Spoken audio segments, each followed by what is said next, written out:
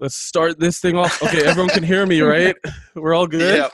All right, Yeah. welcome everyone to High Heat with me and Kaz. We have a special guest star this week, Ishrat, all the way from Delhi. And we have had technical difficulties, but we're here now, and I think that's what counts. So it's been one of those days. It's like nothing wants to work for us. But let's get to it. I mean, okay, let's try answering the question that was never answered when we tried this in the first place. Was quarantine in India.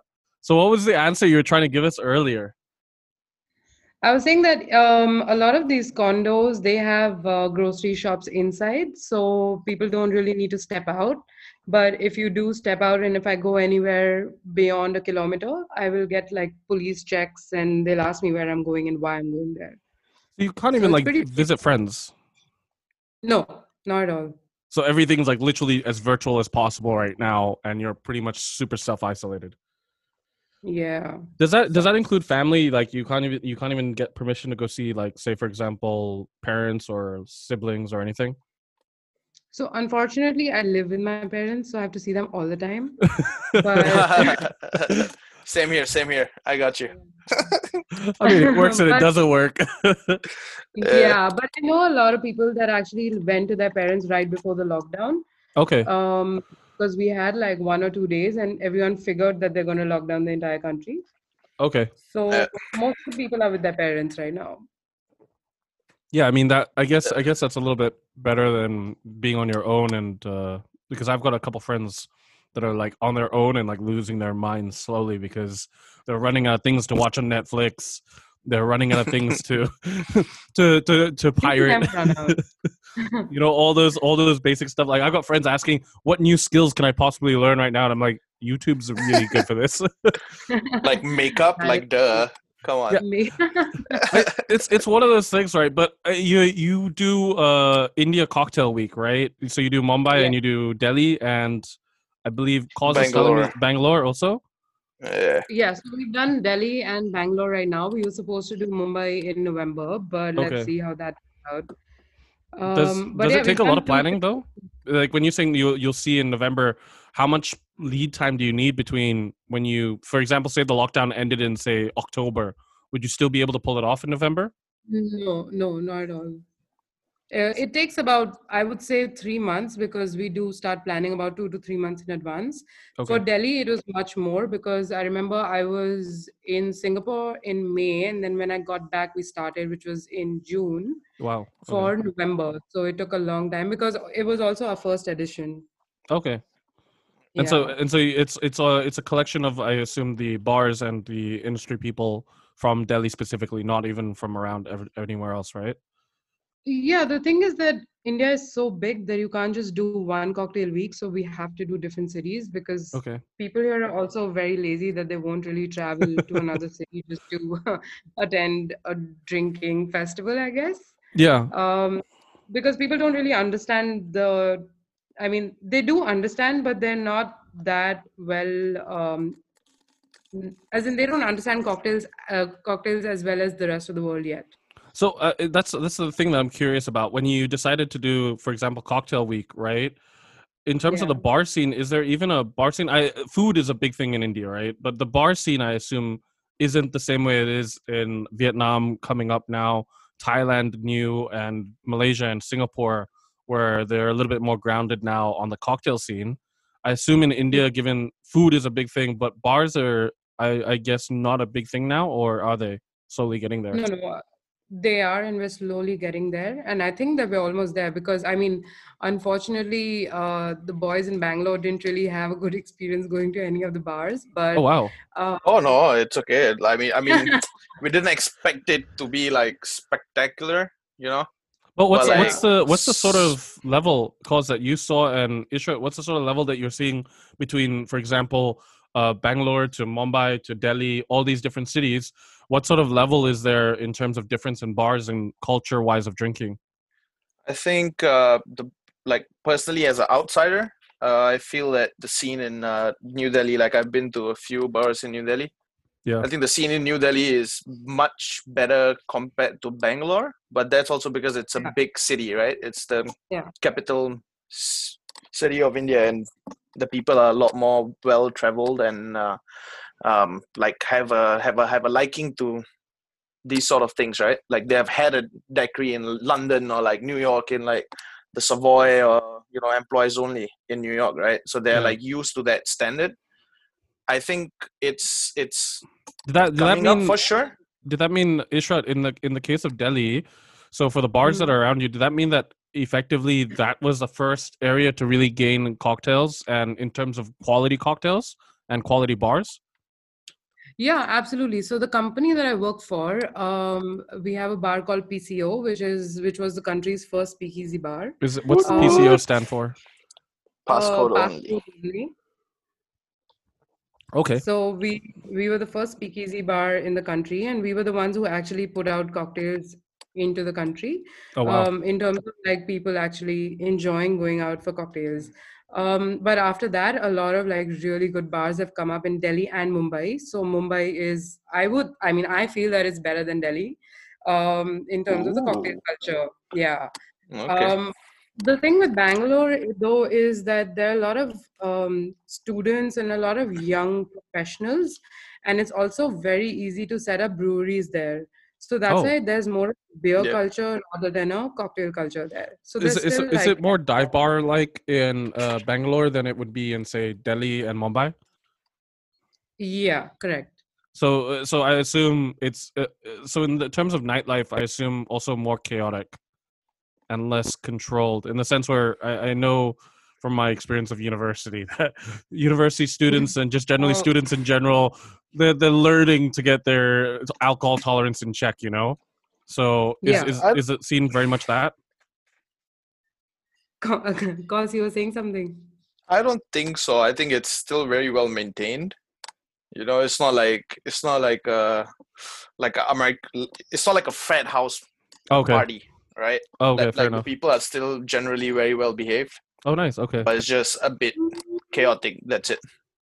Yeah, it is a bit chaotic. And I think at least in Delhi, people are more used to a nightclub sort of a vibe. So people love going to crowded places. So is the crowd there more towards going? So for the bars that you have in Delhi, in that case, is the bars more likely to get the early crowd, and then out in the later evenings, it's very quiet in a sense because everyone's going to the club? Or is it just there's a crowd that's for the clubbing and there's a crowd for the bars? People in Delhi are never on time. So they will always go out post 11 or 12 at night, because there are certain clubs that are open till 4, 5, 6 in the morning here. Wow. Nice. Yeah, whereas Bangalore, everything shuts at 11 on weekdays and 1 o'clock on weekends. So each state has like different rules as well, and different drinking ages as well. Like legal drinking. Yeah. So there's not a blanket age for the nation? No. So, for example, Delhi's legal drinking age is 25. Wow. Yeah, Bombay, I think, is 21. Bangalore is 18 or something like that. So basically, you could technically fly from Delhi to like Bangalore, get really wrecked, and then fly back to Delhi. Yeah, that's for bougie people, man. Come on, goddamn. I'm just saying. You have to bring that kind of shit up, huh? That just seems like the most plausible thing for everyone in Delhi to do. Fly off to. It's like, I live in Dubai, I want to fly off to London, have a martini at the Savoy and fly back. It seems like the right thing to do, because how in the world do you have a 25-year drinking age and they got an 18 like right around the corner? Like if exactly. like come on, like why would you not look, Indian flight ticket price, I'm assuming I've flown interstate. I'm assuming they're super cheap if you took economy class. So it'd be like a frat boy weekend from like not the Hamptons, but like from like somewhere much cheaper to Miami for like, Art Basel. Like, you know what I mean? Like maybe from like Boston to New York. Yeah, something like that. Yeah. But I mean, America's different because America has like a overall blanket age, right? And that's a good thing with America, is like you can't really go from state to state and just pile up on booze and then go back. I mean, in Delhi, I assumed with a lot of the political people and a lot of the high society people, that age thing really doesn't make a difference. But yeah, it doesn't. I mean, if you can get married at 18, but you can't drink when you're getting until married, 25. I mean, yeah, it's really messed up here. I mean, the Well, Bharat. I can just imagine the Bharat being a very, very sober Bharat all the way through. yeah, right. The Yeah, Bharat will be boring as shit. I swear. yeah. So for anyone listening that doesn't know what a Bharat is, I don't know how quite to explain this the best I can. I guess either of you can kind of explain what a Wow. Bharat is. It's a wedding parade. That's what it is. Yeah, it's a wedding parade. Like That's there's no like marching or whatever. You just dance all the way through. yeah. So That's you a start. nice way to put it, though. Yeah. That's a No, polite it's true. way. I went Yeah. to one in I think it was Delhi, and we were part of the parade. But the thing was, they had a literally a moving bar. So Oh, like what? a I've moving never bar, seen legit, something like that. What like the legit. fuck? It was like set up on the car. It's like a food truck, but with alcohol. Yeah, and they call it Oh, they call shame it on me, taro man. Shame bar. on A what? A Daru bar. Taro bar. Taro bar. Daru. Yeah. Daru means alcohol in Hindi. So Oh, okay, fair enough. Like my Hindi's Daru terrible, bar. man. But yeah, wow. So I experienced that, and I was just like, at the point, I was like, this is not safe. Like, in the sense where imagine you're driving, like, because they have those cars where the couple sits on, or rather the groom sits, right? Because the girl's Yeah, waiting Yeah. inside, right? Yeah. And then like all the people are dancing around it, all wasted, and it's just the most weirdest experience for me, just seeing everyone just fill up whilst they're going and dancing to this moving vehicle filled with alcohol, making all sorts of drinks. And most, I would say, most Indian uncles would drink whiskey, in my experience, or like bourbon, Yeah. something very strong, you know. For sure. Whiskey from the tap, bro. I Whiskey swear. from the tap. India is Scotch, man. That I feel like even like my dad's friends have no concept of bourbon, Oh wow. and it's Yeah, super weird. Yeah, it's super weird. It's like, yeah, try this. It's bourbon. Oh, it's sweet. I like it, Sweet. but no, I will drink Scotch. It's like, okay, cool, man. You do what you're gonna do. But in which case, if that's the case, then when you look at something like Cocktail Week, how do you entice people to really try out cocktails and get into that cocktail culture? Surely that's an uphill battle that you're going to be facing with people more keen on Scotch, for example. Yeah, so like Cos rightly said that in Delhi people are very well traveled. So a lot of people have seen the bar cultures outside, and we also like to kind of pretend like, okay, we're also high class, we can also enjoy some cocktails. So I think it came down to that for especially Delhi, because they wanted to kind of duplicate what the experience that they had outside. Okay. Also, I think it's been there for about 5 years where people have just gone out, and even right now when they go out to bars, it's mostly whiskey drinks that people are drinking. So a lot of old fashions, especially at PCO. Okay. Okay. So the whiskey culture is still there. A lot of whiskey sours, old fashions, and obviously now the gin fad has started. Oh yeah. Oh yeah, in India, right? It's a storm out in India, man. Everybody's I've- drinking gin now. It's I've crazy. heard people are trying to distill their own gin also in India, if I'm not wrong, right? Like they're trying to get into that culture. Yeah, We have 3-4 Indian gins now. Mhm. But Which is in great. yeah, I mean that's pretty crazy. I mean, the thing is, in terms of the cocktail week, what made you want to start it? Okay, so I think my boss was approached by A lot of money. No, I don't think so. So whatever we do, we actually barely make any profit on that, and we don't want to as well. Okay. The whole point So it's is almost get, non-profit organization in a sense, where you're trying to do more for the community. Yes, correct. So we want to do a lot for the community, and also kind of get India on the map for cocktails in general in the world, because I feel that India does not get the right recognition that it's supposed to or deserves to. Yeah. Like how Bangkok has come up now, Singapore's come up over the past, I don't know, couple of years. I feel that India is also there, especially Delhi and Bombay. I think a lot of cool bars and a lot of really good bars that deserve to be on like Asia's 50 best or world's 50 best or whatever. Yeah. So that was the whole point of starting this. So my boss was approached by some people who were into events, a company that's into events and everything.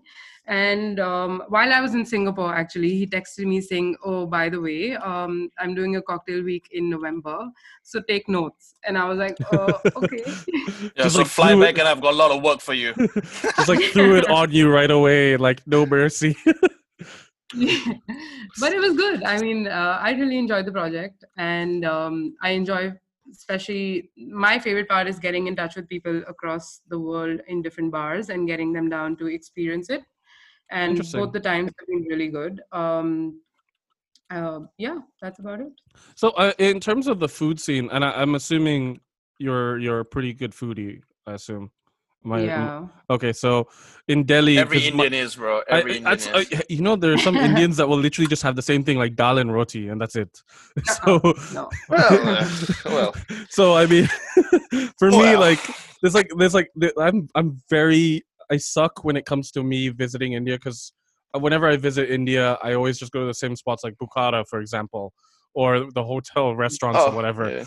Yeah, like I don't venture out. So I'm just Bukhara made it to the Asia's top 50, right? Yeah, it did. Which is were they there previous years? No, right? No. Only Indian Accent was. Indian Accent and Musk.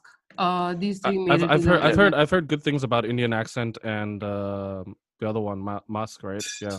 Yeah, I mean, Indian Accent's great. I've never been to Mars, so I can't say. Bukhara, I'm not a fan of because of various reasons. But I mean, I feel there are so many other good restaurants in India. What's sort of your top 5 once the I think I asked Cause this, and so I'll ask you, when the quarantine ends and you have unlimited will to travel, what is the main places you're going to want to go and eat first at? Oh, like so your top 5. I don't like I don't like going out for Indian food particularly. Oh, okay. Because my mom makes really good food at home. So yeah, I mean, no food better than home food.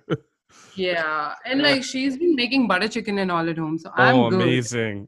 Yeah, that's the stuff to be. But if I had to choose some Indian restaurants, I don't mean to be biased, but I genuinely enjoy one of our restaurants, which is Jamun. And this is in Delhi, right? Yeah, it's in Delhi and Goa. Okay. And I even took Eddie and Corbin there from Neon Pigeon, and they liked it. Bombay Canteen, I really like their food as well. Definitely going to go to Mask and check it out because I want to see what it's all about. Yeah, if it lives up to the hype, let us know. Yeah. I like Comorin. So there's this restaurant in Gurgaon called Comorin, which is part of the Indian Accent group. Okay. They're also really good. What else? If you sorry, what were you saying? I would say that I would definitely go to Goa. Oh, okay. The first chance that I get, because it's my most favorite city in the country, and just eat local Goan food. That's what I like. What's local Goan food like? Oh man, there's this omelette that she introduced to me in Bangalore. My God. The fact that that's the first thing that came to Cause's mind. I'm like, how good morning, is this? Oh my God. I think she'll explain it much better. So it's called Ross omelette. So Ross is gravy. And so basically what they do is they give you an omelette inside a lot of gravy. Okay. And the gravy is made out of like masala and coconut milk and I don't know, man. It's just so good. Like this sounds like a food coma. Oh yeah. Oh my God. And I think we in the morning, my man. Yeah. After you wake up, you get food coma straight up. That's like the thing that you want to have before you go to sleep to make sure you do sleep. In the morning doesn't seem like the most productive time to have this. But it actually helped us. Oh wow! Okay, so in that case, Goan food is how different it is in terms of spices or cooking wise, or you know what I mean? Like, how different does it differ from Delhi and Mumbai, for example? Because those are two cities that I've significantly had enough Indian food in, I guess. So a lot of coconut in Goan food, a lot of seafood. I think every sort of seafood you get there, and a lot of pork. A lot of beef, Okay. Yeah. So, I mean, in terms of masalas, comparing to Bombay, so I'm not really a fan of Bombay food because I feel that it's too bland Yeah. and it lacks character. Whereas Interesting. Goan food is so much character, So so much would you character. say, what would you say the difference is then between Delhi and Mumbai food? Would you say Delhi has a little bit more character, or would you say it's roughly Oh around the yeah, same? definitely, Okay. definitely. Delhi and Goan food, I think go neck to neck. Delhi, however, is much heavier, so a lot of cream, onion, Yeah. garlic. Oh wow. Okay. You know, yeah. Intense. So yeah, it's quite intense because of the influence from Punjab. Um, Goan food has more of a southern influence, so a lot of rice, but also very light coconut milk gravies, a lot of just pure dry meats with some curry leaf and coconut and everything. So that's the kind of food I enjoy, and especially the Interesting. Goan thalis are to die for. Oh wow. Okay. Definitely. I've now got go on my list. The way you've made this sounds like okay, it's a must try. Yeah, So Ingot, you did I'd go back say anyway. you did say though that basically if you wouldn't go for Indian food immediately after quarantine's over, right? So what would you go for? No, no, What is the things that Asian. you go for? Asian? Yeah. Oh my God. I love Thai food. I love Chinese. Ooh. Do you get that stuff though well in India? Because whenever I've had, and this is gonna, I think most of the like the listeners would be horrified, but whenever I've had Chinese food in India, which seems kind of like the weirdest thing to do, it's kind of like when I have Chinese food in Fiji, it's never truly Chinese food unless there's a Chinese Yeah. person behind the counter, right? So, because I Yeah. always feel like It, they try and kind of dull it down or fusion it to be yeah. similar for the culture, right? So, do you go for legit Chinese food, legit Thai food, or is it fusioned in with Indian spices? No, so I like legit Chinese and legit Thai, but a lot of Indians love this thing called Chindian. So it's a Yeah, mix of that's the one. Indian Yeah, and Chinese. Yeah. Mm. that So I'm a not a lot of fan of that. That stuff just tastes no, weird to it's me. Yo, you watch your dirty mouth. You watch your I'm dirty just mouth. saying. Chow mein and I am momos for literally, life. man, look, I literally looked at it and I'd be like, this is because my mom and me went and we were sat there and I didn't understand the concept of Chindian. I get Chinese Indian. I get Chinese Indian. But I like so there's this restaurant in Singapore actually that I really like going to and I keep dreaming of.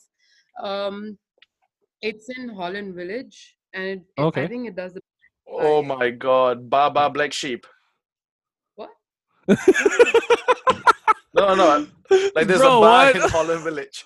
No, I kid you not. It's called Bar Black Sheep. Okay, but that's not the one Ishrat was about to I don't say. think I'm talking about that. Oh, okay. No, Like, I thought what? it was that one. What was I that? don't know why. I don't know. It came to my mind. I was like, I literally was sat here. I'm like, is this guy about to do nursery rhymes in the middle of this whole entire conversation about food? Nah. Okay, go on. I'm mistaken. Ishrat, please continue. Ignore the fool. Wow. Holland Anyway, Village, what you were was I saying. saying? Yeah, Holland Village. So there's this really good Thai restaurant there that I really like going to. I can't remember the name, but it always has a huge line there. But Cause, I do know you a lot wanna? of restaurants in Singapore. Cause, do you Yo, wanna? here's a problem with Baba Black Sheep though. Okay, that Listen, wasn't. She's not talking about Barbara Listen, Black Sheep though. This is listen, the issue with this. listen, I'm like, I said Linda. I said cause because I'm like, she said a very big line. So I'm assuming since you know Barbara Black Sheep, which I've never even heard of this place. So I'm assuming since you know that you would know what's a very big line outside this great restaurant. I think it's called Nakhon Yes, Kitchen. that Okay, one. there we go. See. Okay, Boomtown then- Charlie, baby. Now you were talking about Baba Black Sheep. What were you gonna say? Because I feel like you really want to get this out. No, I don't. No, come on, please enlighten the dude, audience. I was just Yeah, please. okay, fine. Okay, so this place called Bar Black Sheep, Okay. right? They do all kind of food. So it's basically like spice, but as a bar. Huh? Yeah. So it's like spice, you know? Okay, like Have you Indian eaten a spices and spice? stuff, right? Yeah. No. Spice. Like it's this place in. Well, it used to be a place in Singapore where you can go for supper up until like 6 a.m. in the morning. Yeah. And they had another one. everything, you know. They had Western, they had Indian, they had Chinese, they had like sushi up in the middle of the night. you know. Bro, but I find these places that tend to do, and this is like, I'm coming from a person that generally hates hotel buffets because they try and do everything and nothing is ever amazing. Everything is kind of on the same bland par level where I'm left grabbing for the chili because they'll go and tell you this is a curry. And I'm like, bruh, this is not a curry. This is like a Gora kind of curry, like right here. Like, it's not going to help anyone. But no. So no, yes. but like Baba Black Sheep and this spice place, right, were popular exactly because of these reasons, because they could nail down different cuisines that they were selling. Yeah. So Bar Black Sheep, you're saying is a definite must see, or like rather must eat? No, it's not a definite must see. Like it's all right, you know, like one of those drunken nights when you want to go out and like have something right before you go back to your hotel. Why is the buffet always the drunken night, man? Bro, come on. It's the same thing as Hai Di Lao, right? Same thing as Hai Di Lao. Nobody goes to Hai Di Lao sober, bro. I assume. I mean, I go to Hai Di Lao sober. It's the thing, because the one, especially in Bangkok, the Hai Di Lao here. Ishrat, have you been to a Hai Di Lao? No, I haven't. Okay, I'm gonna change that when she comes around. Yeah, 100%. It's an experience. Okay, you what you need to do is go cause, because when I go on my own, or I go with like a bunch of like, well, I would say white people. So I'm not so I'm not the crowd that typically walks in. I know. So I'm not the crowd that walks in, because usually they look at me and they're like, oh, okay, a brown guy's come through the door. And it's so exciting for them, right? So normally I'm not the crowd, but even Cause does this. He goes in with a bunch of Indian people too. But it's one of those experiences you have to go to, because it's just such good soul food. And you just literally just crunch down on this stuff. And it's brilliant. It's hot pot. But like me and my friends have always said, it's like they put crack in the hot pot, which I assume their version of crack is high levels of MSG that just gets you hooked. Of course. You have to down like bottles of water after you go home, because the next day the sore throat you get, it's pretty mad. It's pretty mad. Especially the spice, the mala one soup that they have is, I've never met a single Asian that doesn't like the mala soup. Because just the level of spice that's in it is just amazing. But with that said, so we've got Chinese food down. Is there Thai food in India, or are you looking to go to Thailand for your Thai food? Oh, I wish I could though. I love Thailand. So where would you go in for Thai food or your fix? Honestly, there aren't many good restaurants that I enjoy going to, because I don't know.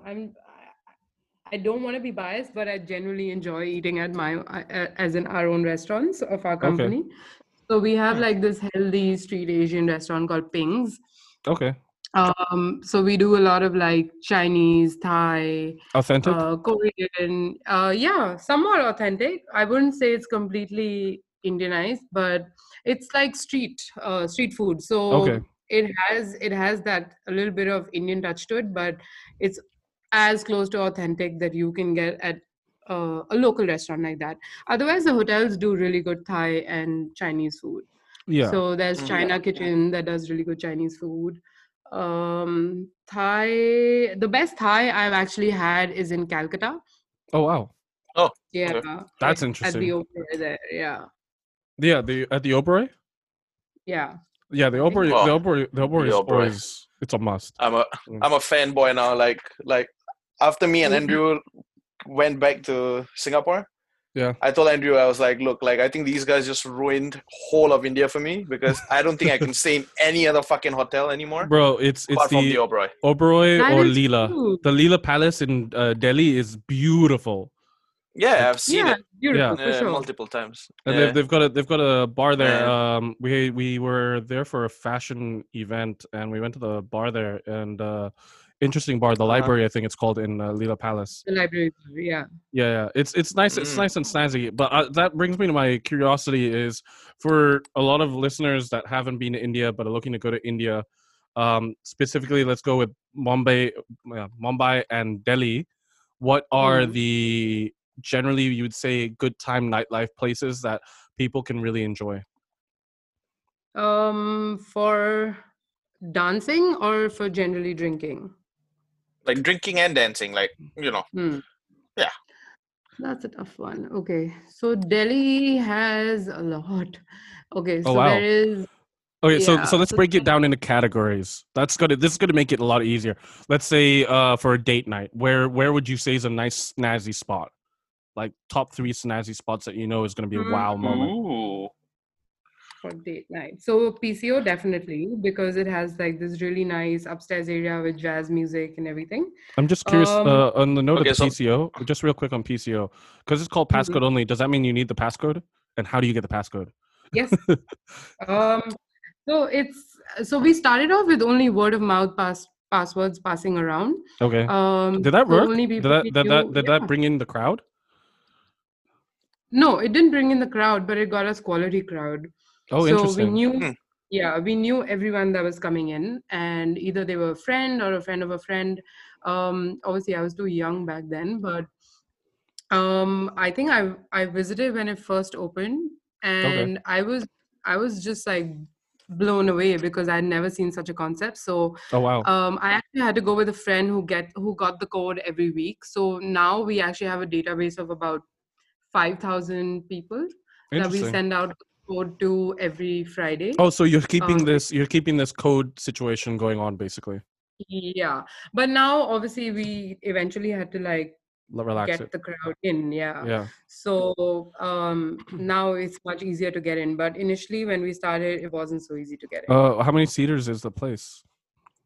So it's interesting because there are two floors. So upstairs is like a complete jazz vibe, has about like 30 to 40 covers. There's a private dining room over there, Okay. as well as a cigar room. So the private dining room can take about like 25 people Okay. for like private parties and everything. And then the Okay. cigar room for all the people to smoke.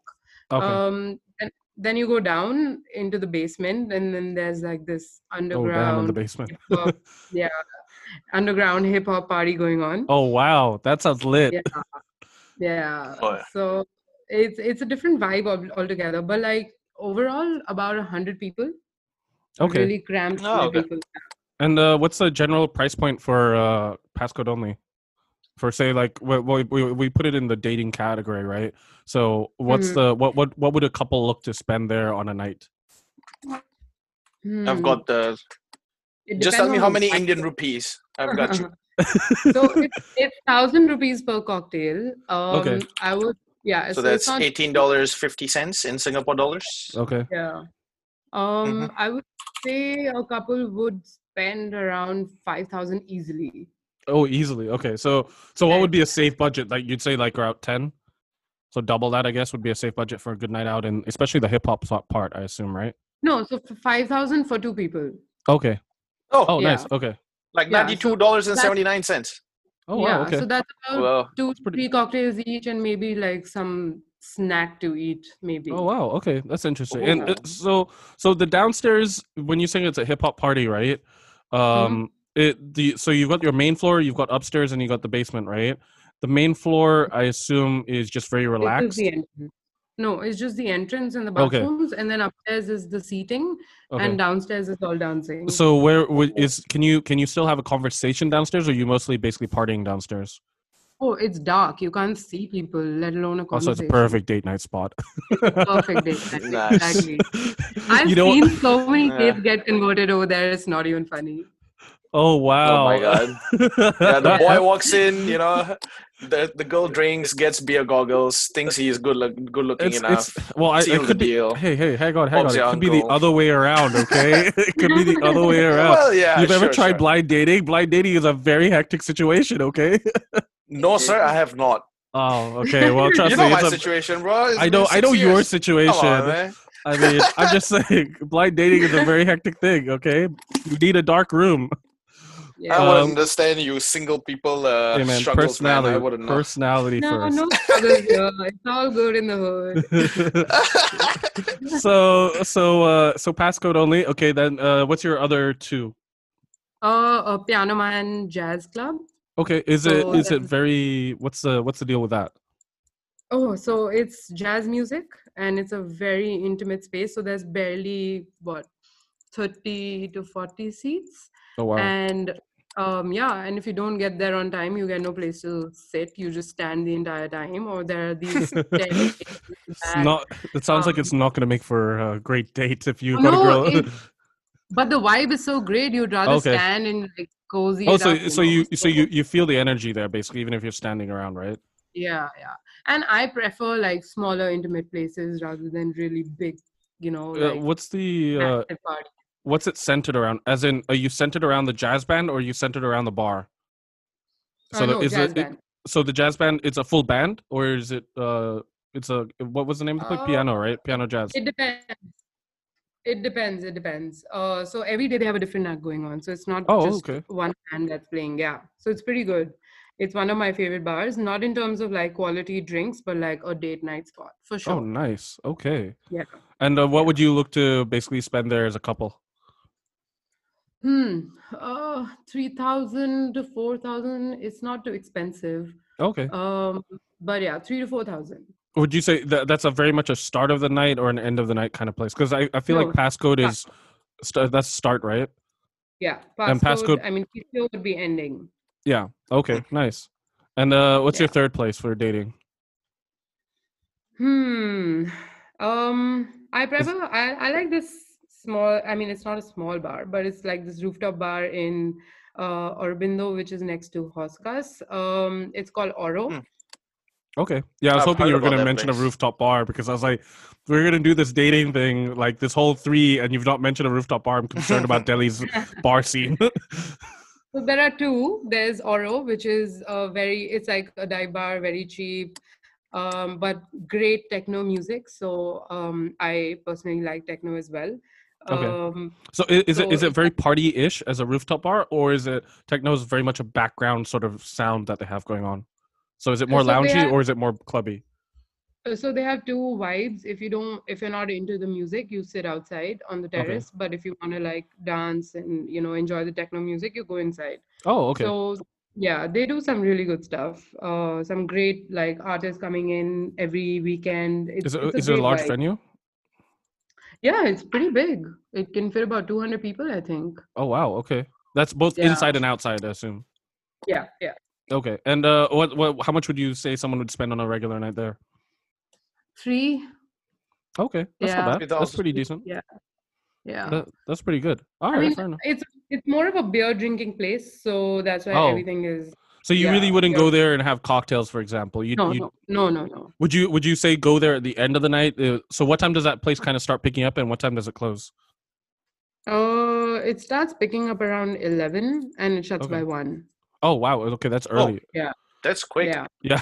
yeah. I was thinking when you Yeah. said techno, I'm like, a lot of techno people go to like 6 a.m. in the morning. Okay, that's the place to go. But like, wow, Yeah, one. that's the really sad part here because only places that are in hotels can be open till like 6 a.m. Okay. And yeah, Delhi's still catching up to the techno scene. So I imagine that's techno why would be main music in Delhi, no? Or is it hip hop? no, it's mostly hip hop in Delhi. Techno is more Bombay and Goa. Oh, okay. Hmm. Yeah, Interesting. especially Goa. Yeah, Oh, Goa's I great. can imagine. Goa is kind of like Yeah. Phuket in a way, right? In Oh, terms of the yeah. party scene, yeah. What time does Lucky so. passcode only get picking up, and what time does it close? So this one is a tricky one because legally 1 o'clock. Depends on who you bribe. Let's What? go. What? I'm just not gonna Let's go say with the anything. legal Who said that? for safety of passcode only. Let's go with the legal timing. Yeah. 1 So- o'clock, yeah, 1 o'clock. 1 o'clock's the time, guys. Nobody go check after 1.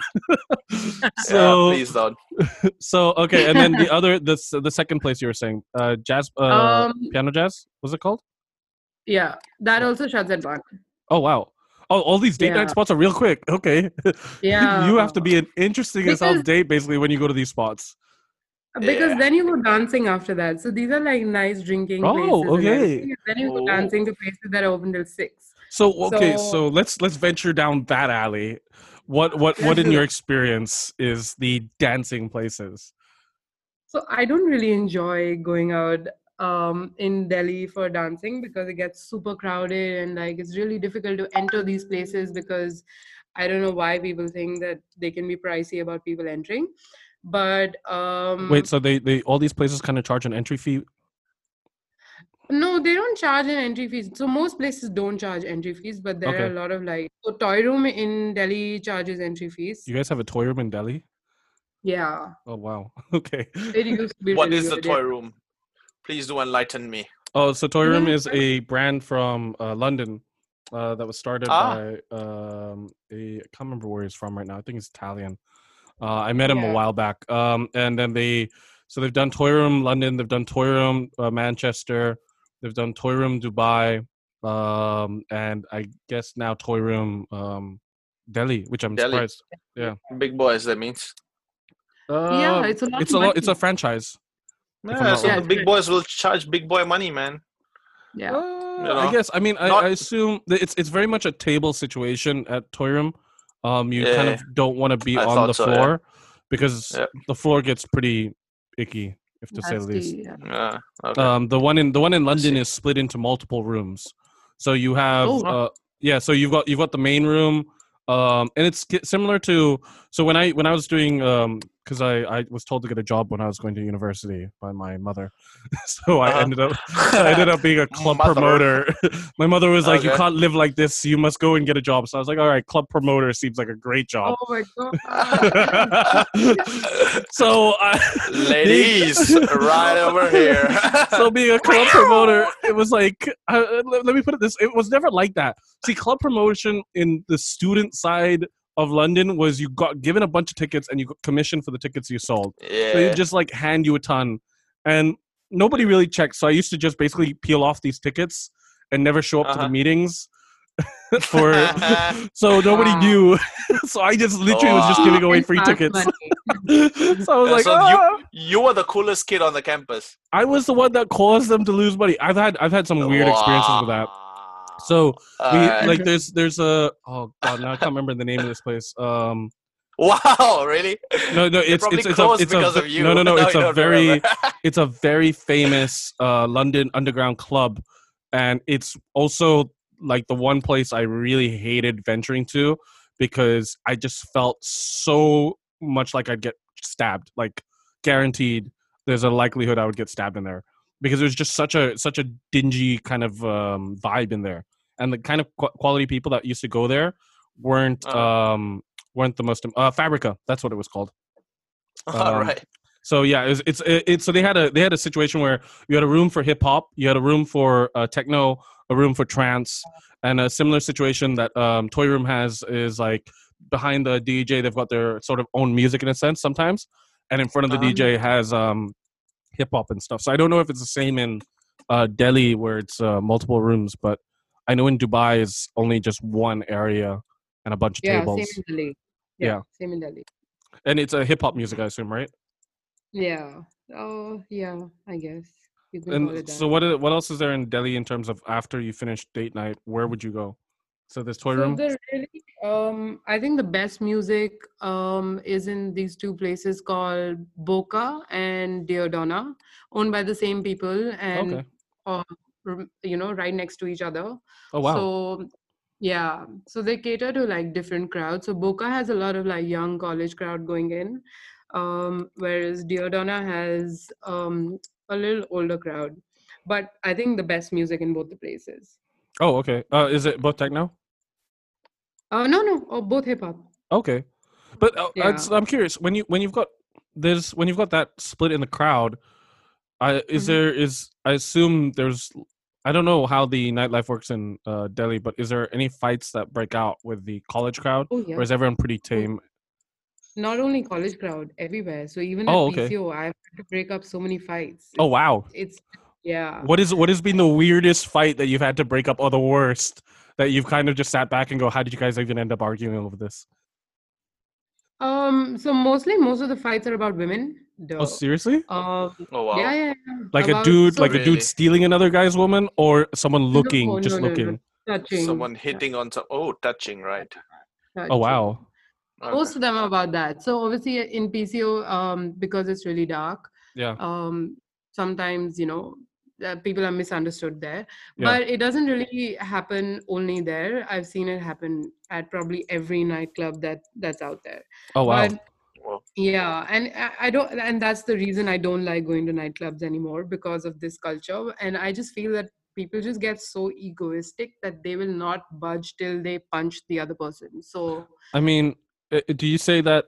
And I love people from Delhi, and I go to Delhi a lot. So when I'm about to say this, I mean, it's because I had this experience at the library once, and I feel like the ego thing becomes a very huge thing once a couple of drinks have had, and then yeah, people start really pushing their luck, especially with yeah. people behind the bar, who are just Hmm. trying to do their job. That they suddenly start yeah. throwing their weight with, "Do you know who I am?" and so forth. So is that it? Exactly. So that tends to be a thing I've noticed, especially in Delhi. Mumbai, I feel like it starts cooler and then it escalates that way. Whilst in Delhi, I feel like it just straight away begins as that. Yeah, I mean, I've seen a lot of people not being nice to bartenders and servers. It's just, and sometimes even my, when a couple of my friends or people that I know do it, I completely like, I tell them to like be nice, because it's really, I mean, these people are just doing their jobs, and there's no point telling them who you are or who your father is or how much money you have, right? Yeah. And it's really sad, and it is there in Delhi a lot more than Mumbai. But is Mumbai, there a way in which, especially when you're coming, especially when it comes to like servers and bartenders and hostesses and so forth, is there a way in which they can kind of manage it a little bit better, that at least it doesn't escalate, or is it always just going to escalate at some point given a certain person? So is there it a way, depends. is there a way you would say for people to better manage this and so that it doesn't end up that way? Like No, honestly, you never know. So I had an incident once. There was this guest that was really nice to me. And he was planning his own private party and everything. He was very, very, very nice. yeah. But when he came in on the day of his party, he had a little too much to drink. I think it was his wife's birthday or his birthday, I can't remember. He had too much to drink, and he wanted me to play Bollywood music. And obviously, I cannot play that in a jazz bar. Like, there's no way I can do that. So you can't So even, can you, was this in a private room or was it it was just in in, the No, private room. no. So, but he didn't want it in the private room. He wanted the entire speaker to be his and to play Bollywood music. And wow. yeah, in a place that plays like, okay, it plays recorded jazz music, but it's good jazz music, Yeah, right? and I mean that's Uh, what everyone else is in the venue for. I mean, different case if it's empty. yeah, no. So he did take up the entire floor. Okay, But my rules are my rules, right? I mean, right. there are certain SOPs and things that I can't really bend. I mean, at all. I mean, Especially there's a Bollywood reason. music is a big no. Okay, interesting. Is there? Yeah. I assume that's because of the style and the whole entire code of the bar, right? Yeah, just the aesthetic of the entire bar. Like, why would I play Bollywood music in a speakeasy? Yeah. I don't. It just I doesn't make mean, any sense to me. I mean, I don't know. I don't know. I don't know how that would look. I could just imagine back in like the speakeasy times that people would be Yeah. like, sat around listening to Bollywood music. It just wouldn't happen. Yeah, imagine that. So anyway, so I said Wow. no to him, and he got really upset, and he just got very aggressive to a point Oh that people wow. actually had to hold him back. Oh damn. And yeah, So, so and so then there's literally no way that you could have handled that no, differently, I assume, right? no, I mean, I did nothing wrong. I Yeah, simply told him I can't, I can't break my rule. and My number that was one it. rule is that. So, yeah, I mean, I know guests. So in India, they say guests are God and guests are never wrong, and this and that. But like That's that a day, huge thing for the Oberoi group, right? Because my understanding is yeah. Oberoi group has that basically number one thing is guests are God, right? God, yeah. So Yeah. I'm from the Oberoi. I worked with the Okay. Oberoi for 8 years, Oh wow, and that's time. yeah, I did my undergrad with them, my postgrad with them. So I'm like born and brought up there. Yeah. So your service for Um, you is a paramount thing. Like it's a must. Absolutely, yeah, absolutely. You can ask Cos that when I screamed at the guy. Oh, I want to hear about Wow. this. Do tell. Do tell. All right. What So is what this happened to us? So first of all, we went to this really cool place. Like it looked like it was somebody's house. What was this called? Yeah, I kind of forgot the name, man. Sly Like it Granny, was What was it called? Sly Granny. Sly Granny. Sly Granny. Okay, Cause you would have never got that. that makes sense. Looks like a house. So like apparently like first floor was like a dining area. Okay. Or whatever, and then the second floor it had like a second floor. There were like 3 different areas. So there was one which was right above the what do you call it? Like a garage where you can park your car. Okay. Driveway, yeah. So it was like an open air area where you can just like smoke or like whatever. Okay. And there was this other room which was playing trance music. And this is on this on the same floor as the driveway situation, right? Yeah. Okay. And then there was another room where people were just like sitting down and having drinks, right? Okay. So Rakshay, who's actually her boss, like was just like just doing what she said, right? Like your guests are gods, and he was just paying for all the drinks, like nonstop. And that's and hospitality right there. Yeah, I know. I mean, I get that, but like, I just wanted to be nice, so I was like, okay, you know what? I'm gonna go get like a bottle because like, yeah, the I mean, first that's in your 2 nature. that we got. Yeah, I know. Okay, anyway. There was always a bottle every time I went out with them.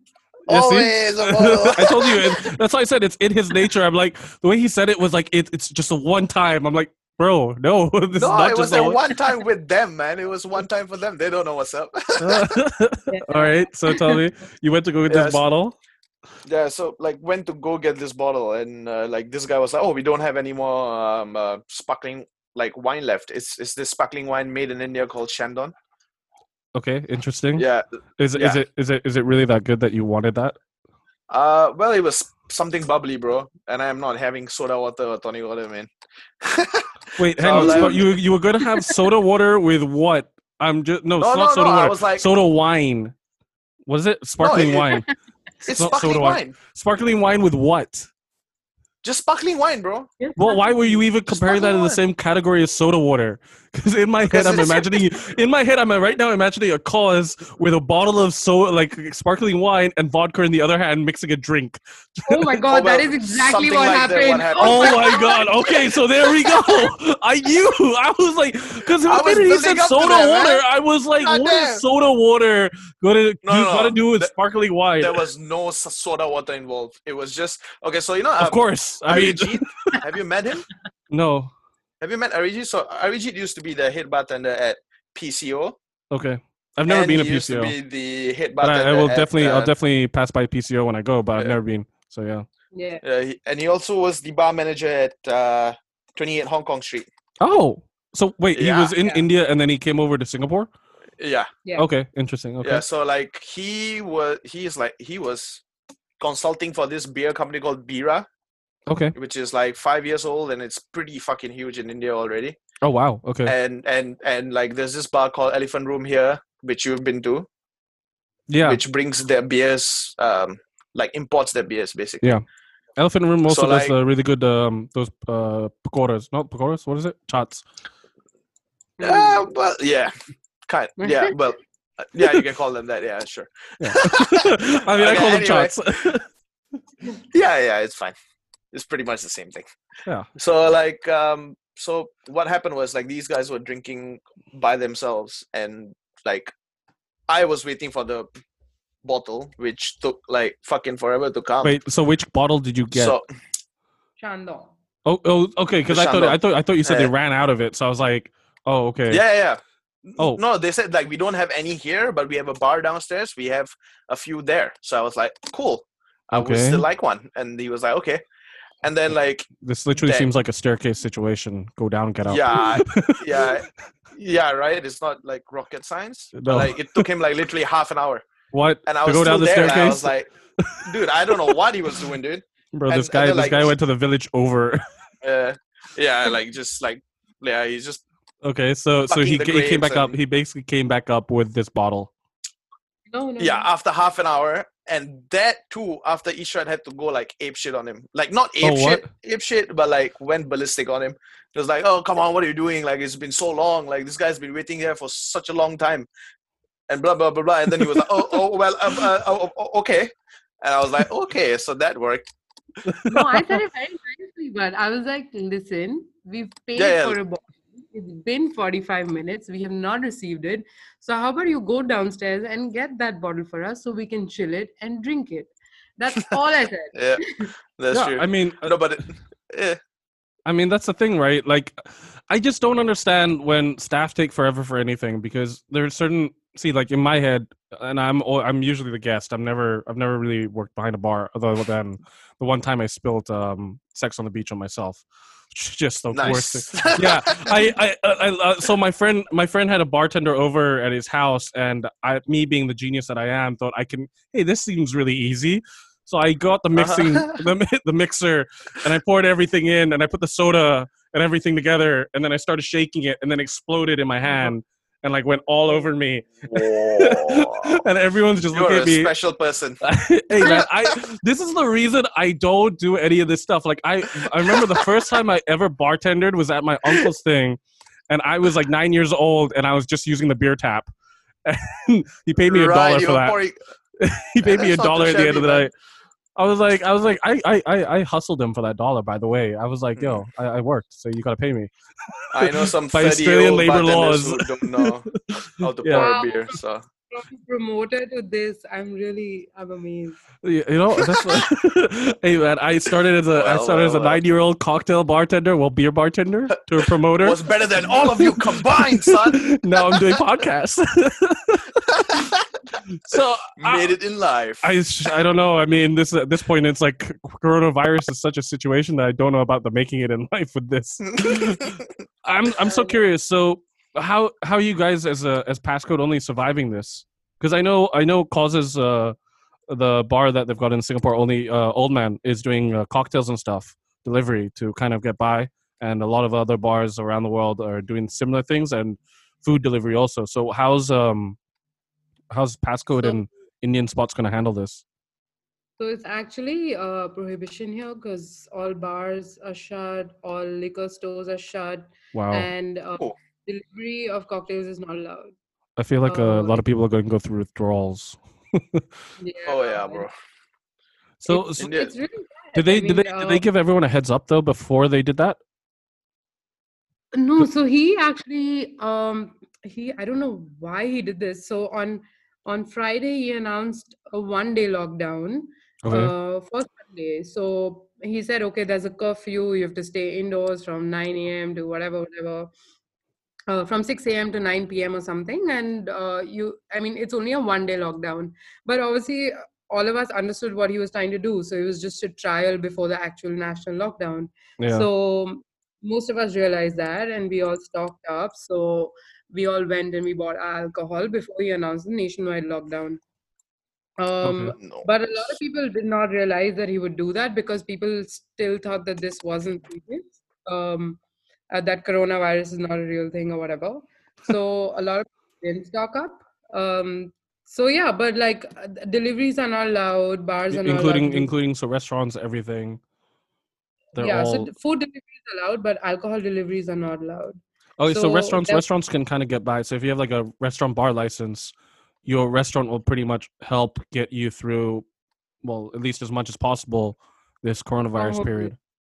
Yeah, but the problem is that a lot of the staff comes from other states, so a lot of them have gone back home. So there's nobody. They're all migrants. So there's nobody actually in Delhi to actually operate delivery.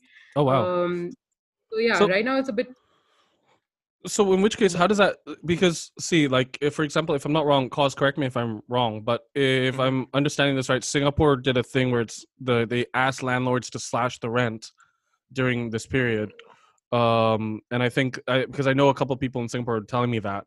And I think in Thailand, they've done the whole, I'm not sure if they've told landlords to do it, but they've offered small business loans to kind of tie everyone over, which I don't think really helps. In terms of if your rent is still the price it is when you're running business, having a loan and paying the same kind of rent is going to kill you. You know, it's kind of counterproductive. So curious, in India, how's that going to really affect? Like, what do you see is going to be a situation post coronavirus? Because I'm also assuming when coronavirus is done, people when it's done as it can be, and they stop the lockdown, people will only slowly start to go back out, especially since a lot of people haven't been working their income isn't as much as they would have freely able to spend, right? So how do you think what's the situation in India do you think going to be like if, for example, in Delhi, you've basically had most of your staff go back to their respective homes? So as soon as they open the borders, the plan is to bring the staff back. Okay. And then I know that a lot of people will not go out for sure. However, restaurants and bars would be better off than clubs. People won't go to clubs for, I don't know, maybe a year now. Wow. But yeah, but I think a lot of people will, because all other industries, it's easier to work from home, whereas we have no concept of work from home, right? So we're just sitting idle, going crazy. And especially if your restaurant is not even open for deliveries and all. So eventually we will open up for deliveries, and I think in another week we should start. But apart from that, like, the other ideas are maybe just sell mixers, but you can't make enough money off mixers. Like, just make like a pre-make of But cocktails and all. Can you do that with, because obviously there's prohibition, right? So, but can you still operate the bar just selling the mixers, or is it just actually full on flat out, unless you have a restaurant you can't sell the mixers? No, you can sell mixers. Like, you can sell pre-mixes of cocktails. So all you need to do is add alcohol. Add the but alcohol, like, yeah, but what can you charge in that, right? So it's barely anything that you charge. Fair enough. So there's not enough money there. So the only money that we can make is from home deliveries post this lockdown. Wow. I guess. Yeah. That's gonna be hectic though. One question. Why did you say that it's gonna take people like a year to go back to clubs? Because, like I said, in Delhi, people love crowded places, and all of that is going to change after this. People are not going to go to crowded places. So so it's just because of the fear of the virus still being around, or okay. Yeah.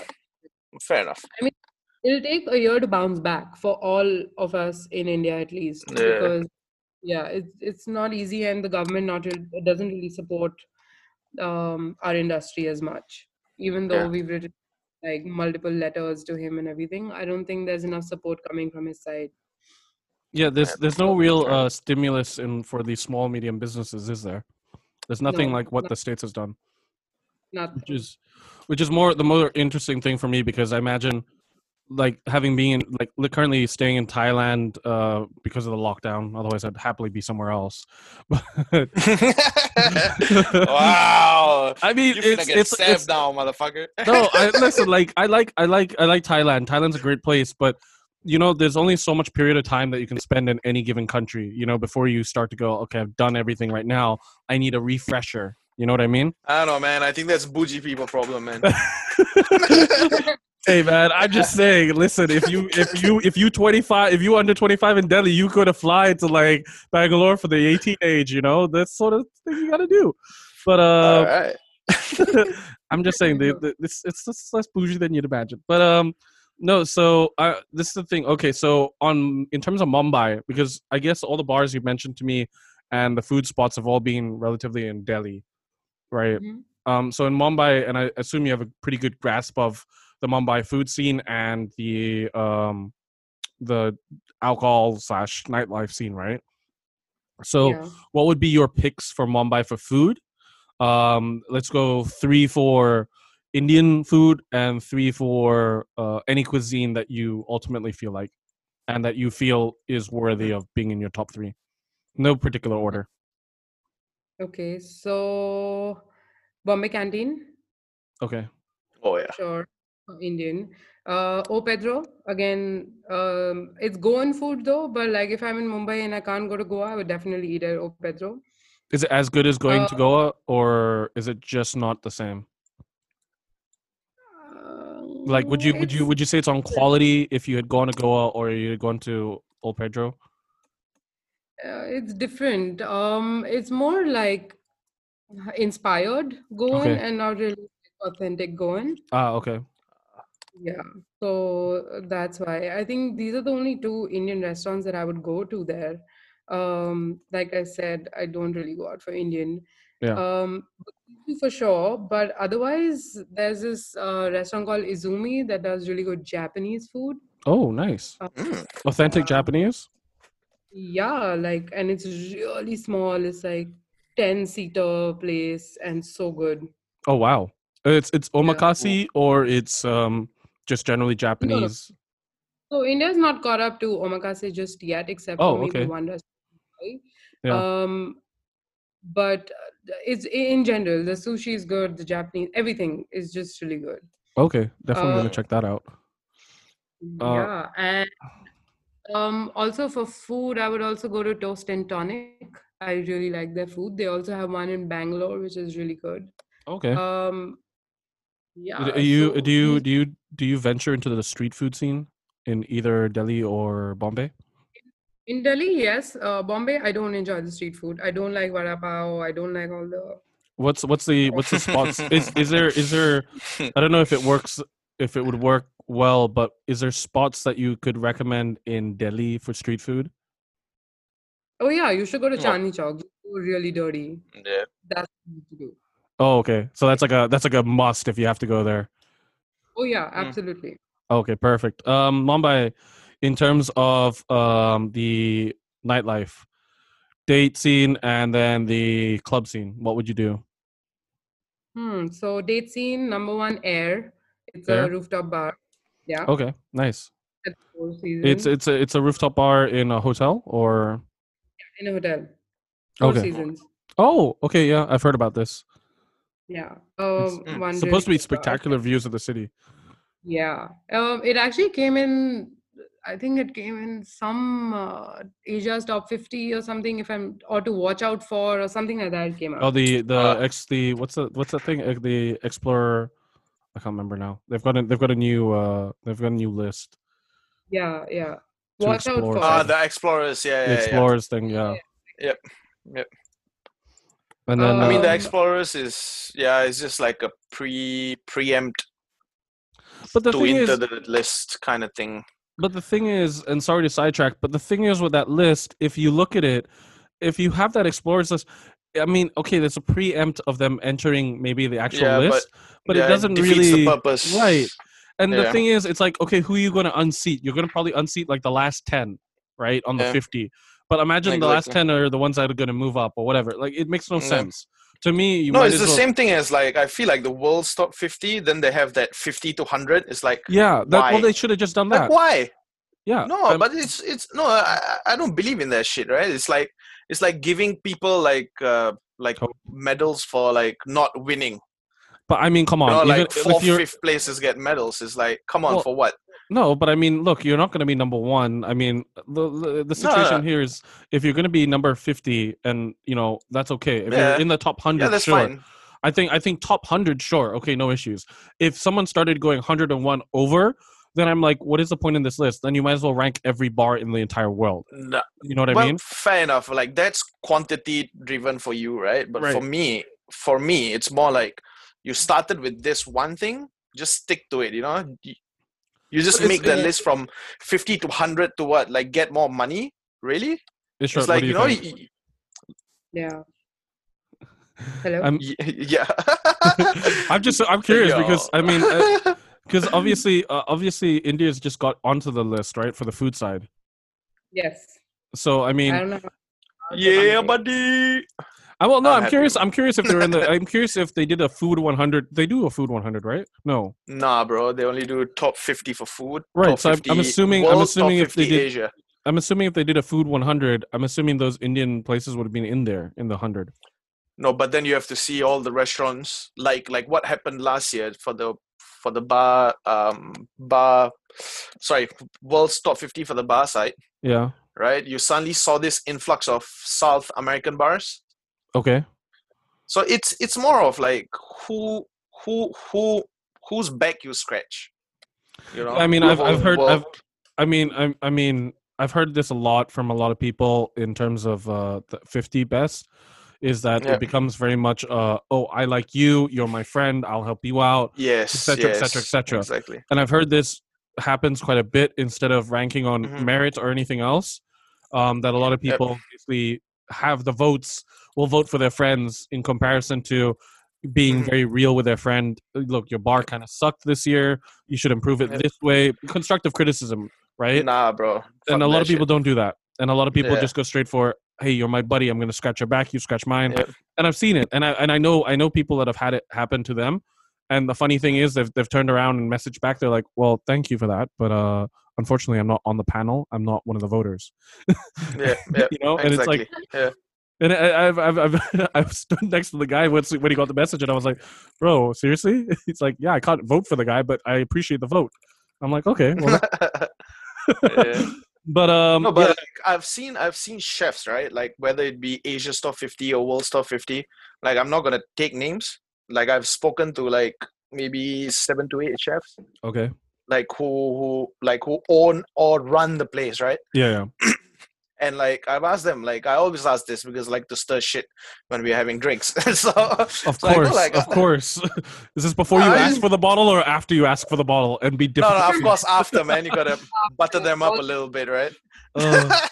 No, so like I asked, like I was like, so like if you had to give up one, right? You had to give up the Michelin star, or you had to give up the world's top 50 restaurant, or like Asia's top 50 restaurant.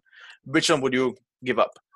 And no chef, like none of these 8 chefs even like took 1 second, and they were like, of course it's the world's top 50 or the Asia's top 50, without even thinking, bro. Because and they all give me the same reasoning, right? They all gave me the same reasoning. They were like, look, like when I was a little kid, my grandpa was still like chasing after those stars. And me, after like fucking 50, 60 years, I have one, right? Yeah. It means something, you know? Yeah. And he was like, and on the world's top 50 restaurant, Asia's top 50 restaurant, it's like, yeah, I know who the people are who are going to vote for me. Yeah. Whenever they show up, I make sure they have awesome fucking time. Yeah, I've seen this, Yeah. And I make sure I don't like, they pay for as little as possible. Yeah. And Boomtown Charlie, you're number one, you know? Yeah. So I mean, it's ridiculous. I don't think it should. I don't think any bartender or like any chef should. But like, in which case, how do you fix that? Well, I mean, we've derailed from the date night thing, but sorry. Just on this topic, because I mean, Ishrat's obviously doing the cocktail week and so on. So just on the basis of, let's go down this thought process right here before you get back to everything. Ishrat, when you're doing the cocktail week, how do you choose the bars that you want there, and how do you choose the visiting bars? Okay, so the cocktail week somewhat works in a different pattern than Bangkok and Singapore. So through the week, we have like this promotional cocktail menu that happens at different bars. So obviously, whatever city we're doing it in, we obviously see which ones are the top rated bars, or the ones that we like going to, or the ones that are generally.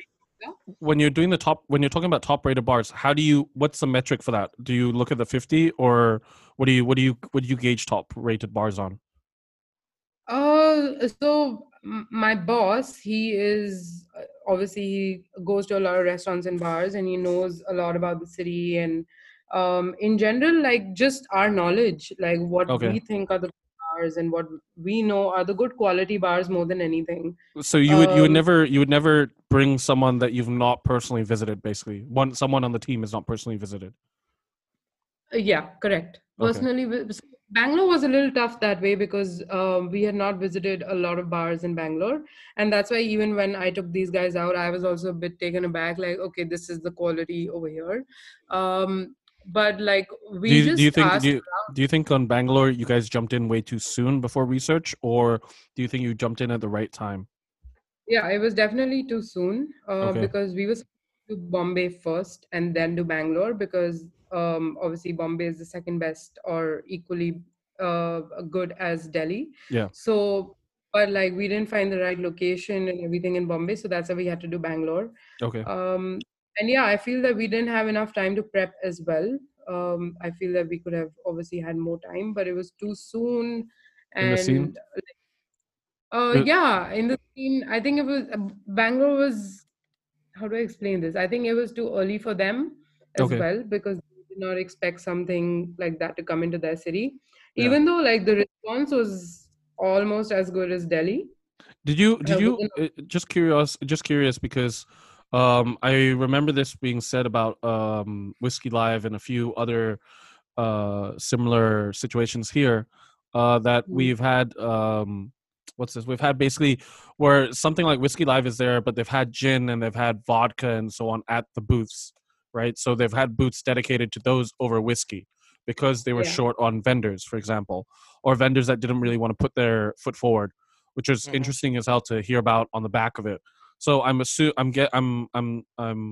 curious if when you guys were telling me, both you and Call, saying that there's a huge insurgence of beer, craft beer, and there's a huge insurgence of the alcohol being made. Did you have some stalls or some booths at Cocktail Week that were dedicated to, say, for example, craft beer places? Yep. The crowd, yes, we did. We had this beer called Simba, which was Indian beer. But again, they were only either allowed to do beer cocktails or they had to sell 2 beers in the price of or something like that. What's a beer cocktail? If excuse my ignorance, but I'm just so curious what a beer cocktail is. I mean, it's just a drink with like beer, right? So what do you mean? Just pour vodka into a beer? Well, fair enough. That's an analogy.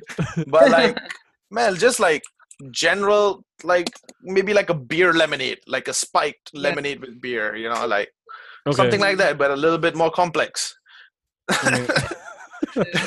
Okay, fair enough. So the reason I'm going down this road is I'm just curious because how would you fix the system? I mean, if you've got Asia's top 50, right, and it's a very difficult system to fix because everyone's scratching everyone's back. So then how do you go about this? Because I feel, especially with places, sorry, Kos, but especially with places like India coming in and coming up, and like Ishrat has so rightly pointed out that, say, for example, Delhi's got a lot of great places coming. And they've literally just hit the 50 best for the world, right? Oh, sorry, for Asia, for food. And then you've got Mumbai also coming up and all these things, right?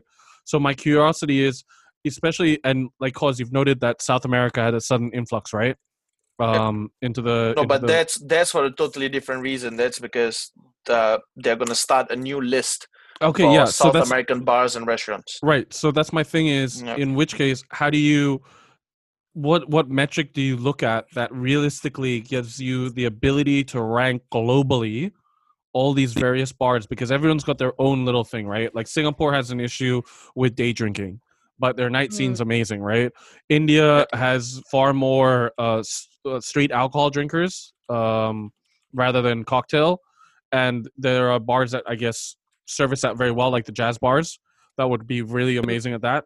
So what's the metric that you guys would do if you had to rank globally the bars? That would be easy for someone like yourself doing Cocktail Week. You would look at the list and go, okay, I think these bars would suit Mumbai Cocktail Week, or these bars would suit Delhi, and without even having visited them, but knowing that if they're ranked number 5, they're dead on deserve that rank number 5, or if they're ranked number 1, they deserve that rank number 1. How would you guys go about that situation? So last year they started this list called 30 Best Bars in India. Okay. Just last year.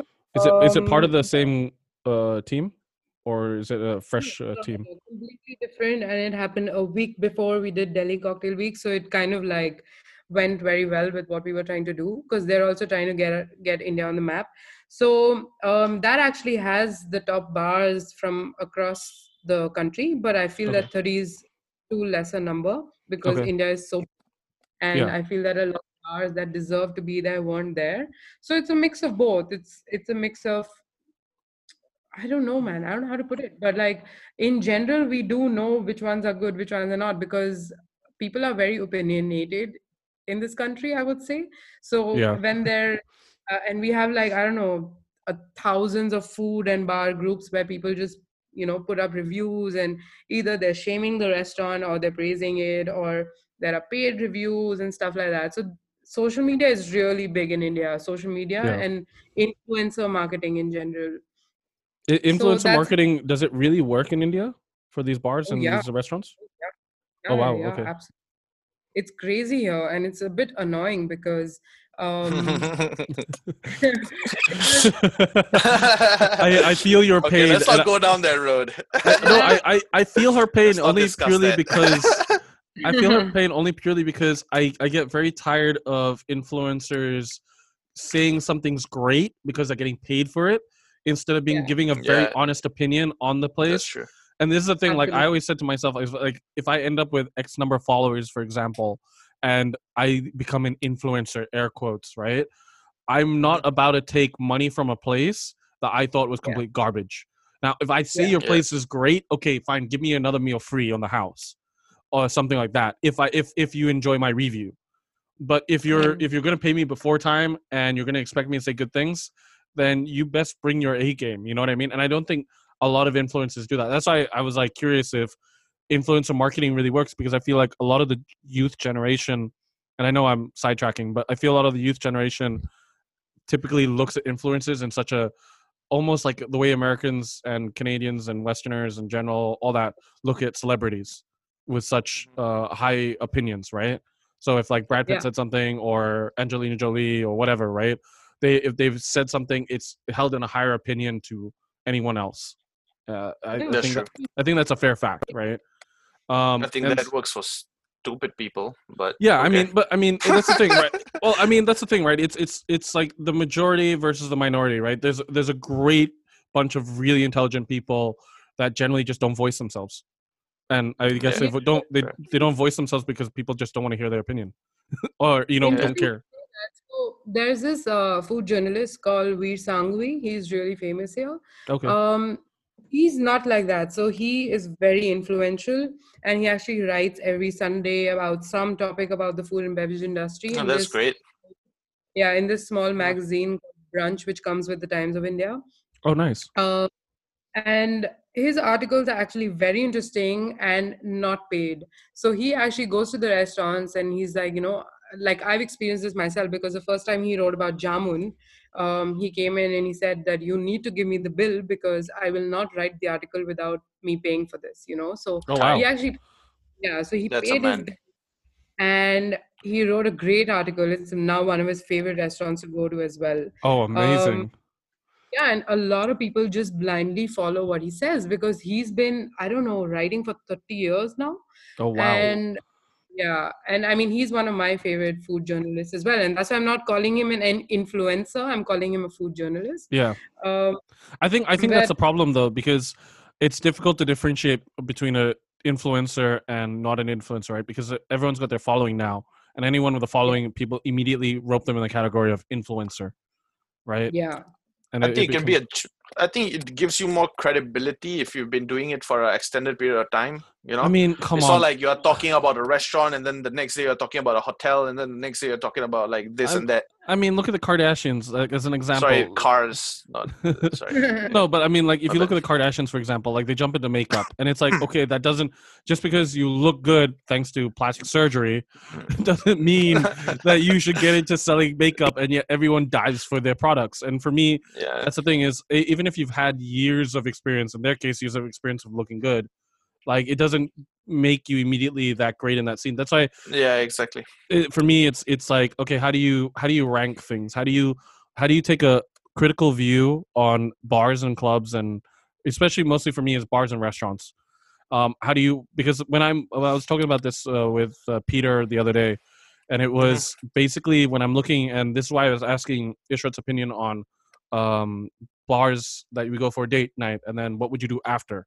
Because then you get a colored opinion on what someone's looking at, especially when they start to describe the place. And then you see what about the place makes them feel this is the perfect spot for a date night, right? Because when you say open air bar, it's great. Okay, fine. But what happens if I want a quieter moment? And she mentions, obviously, you go outside, right?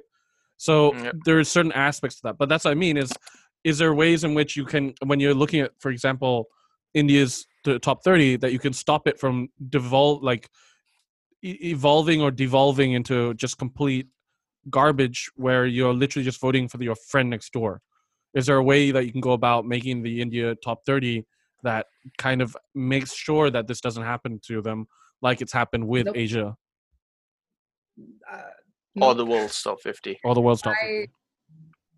I mean, in a way, it happened with India's top 30 as well. Oh, okay. But is it a voting system? No, actually, was it a voting system? Yeah, I think this was a voting. No, this one was not a voting system. This was a jury. So, Okay. just like industry professionals in general, Okay. just a very small circle. But like Okay. there are other awards that obviously are way more rigged in terms of they say that the voting lines are open, but they in general just give it to people who are giving them money. I mean, yeah, So Oh, that's the best way to go about things. and in India, yeah. that's the problem that everything is paid for. Of course. Everything. Dignity is paid for here, so it's Yeah. really sad. I mean that's the thing. I mean, in general, I feel like it's difficult in this day and age to really, like, you've got the food journalist you follow, which is perfect because you've found that you can trust his opinion over time because you've also had the Yeah. same experiences, right? And I feel like when I'm looking at the 50 best and I've gone to the 50 best restaurants, I've ventured into the 50 best bars just to generally look at, okay, this is what you guys have voted for. And for me, I'm looking at the aesthetic and the service, right? And I'm just so curious if do you deserve this rank? And it's interesting because when I did the 50 best for Bangkok for food, I actually found that some places that were on that list, I was like, I don't understand why you're on this list. Like, it blew my mind. And that's the Yeah. thing it's difficult right now with all this. That's why I was so curious with your cocktail week, how you guys go about it, because if you guys have visited the places, it makes sense on what you're Yeah. bringing.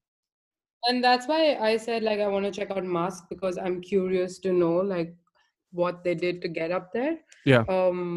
And like I have my own personal opinions about each and every place. Like a lot of people may say, oh my God, this bar is so good or this restaurant is so good.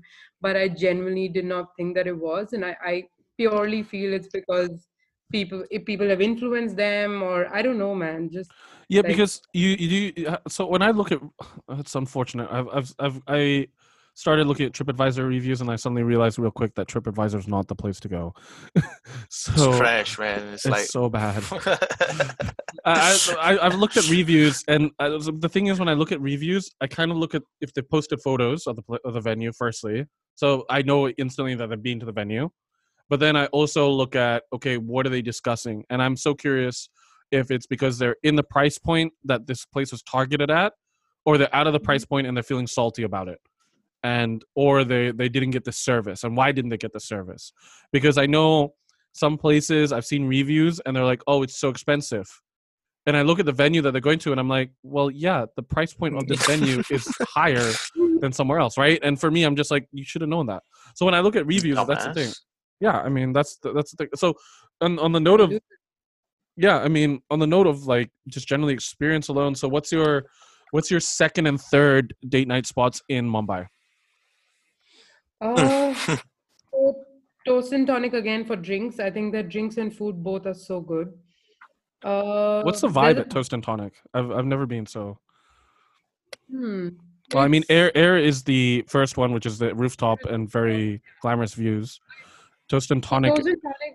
Not really a vibe, I would say. It's just a general restaurant and bar. I wouldn't say they have good music or anything. The food and the drinks are so good that it does not matter where you're sitting. Oh, okay. So I mean, so in terms of it's really the couple that would be setting the mood. Yeah. And like the lighting is, it's nice. It's dim. It's not too lit. And in general, like I really enjoy the food. So I would go there for a date if the person that I'm going with also likes food, though. Yeah. What else? Then there is my favorite bar to go to for cocktails is Thirsty City 127. That's a very long name. I'm so curious why that's got that name. Thirsty City 127. I'm like, okay. 120. I think it's the area code or something. Is it? I don't know the story. I should ask her actually. You've never been curious when you heard Thirsty City 127. 127. My instant first thing is, if it was on the 127th floor of a building, I would understand. But if it's on like the ground floor, I'm like, is your postcode 127? Is like something about this 127? What's going on here? I've never actually gone down to ask her, but I've always been curious. But anyway, I don't question people with their names and stuff. For me, it's more of a creative thing. I'm just like, all right, so how did you come across this? Because I realized when I was talking to Peter Chua the other day about 28 Hong Kong Street, I asked him if and I assume 28 Hong Kong Street's the address, right? Cause. Yeah. Okay, so right, so I realized when I was listening back to the podcast, I was like, I asked him if 28 Hong Kong Street was still in the same place it was. And then I was thinking to myself, that's a really stupid question because because then that would mean that they've moved 28 Hong Kong Street as a whole somewhere else that's not 28 Hong Kong Street. So I realized that would seem like, that's why I'm so curious on the creative names that people use, because I'm like, how did you come to that? Like passcode only, I get it's the point is you're using a passcode only, right? Air is like basically the vibe.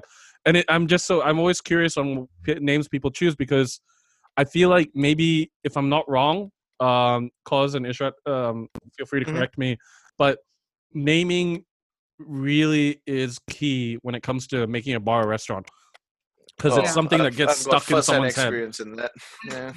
Yeah, like it's something that gets stuck in people's heads, and I feel like that's like if you have a really catchy a name that doesn't slip the tongue that easy, like slips your mind that easy, that it's the first thing to come out of your mouth when someone asks for a recommendation, that it's easier for you to find crowd that gets word of mouth, right? Yeah, that's true. I mean, that's the thing that I've noticed. They say TC 127, so that's easier. Yeah, I mean, so okay, so the what's the vibe in there? Thirsty City 127. Oh, it's a really well-made bar. Is it like glass? Is it like when you say well-made bar? Is it like very high-end, expensive looking, or? A lot of money, yes. A lot of money has gone into the bar. Oh, damn. Very expensive looking, but really, really good cocktails. And that's why I like going there. Because it's very expensive looking and they have great cocktails, or because they have great cocktails? Because they have great cocktails. Okay. Just wanted to make sure because there was a run on there and I was like, so very expensive looking, great cocktails. Okay. No, and expensive looking, man. Throw that in there. They spend a lot of money for that. That's a marketing machine. But, yeah, it is. But the cocktails are actually one of the best. Okay. Unfortunately, does not get as busy as expected. But is there a reason for that? Is it in terms of, is it the location that kind of sucks, or is it the area that it's in, stuff like that?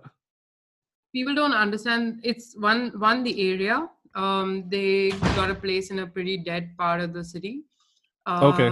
Is there a reason second that would there be a reason that they would take it in a more dead part of the city? Isn't that a huge risk?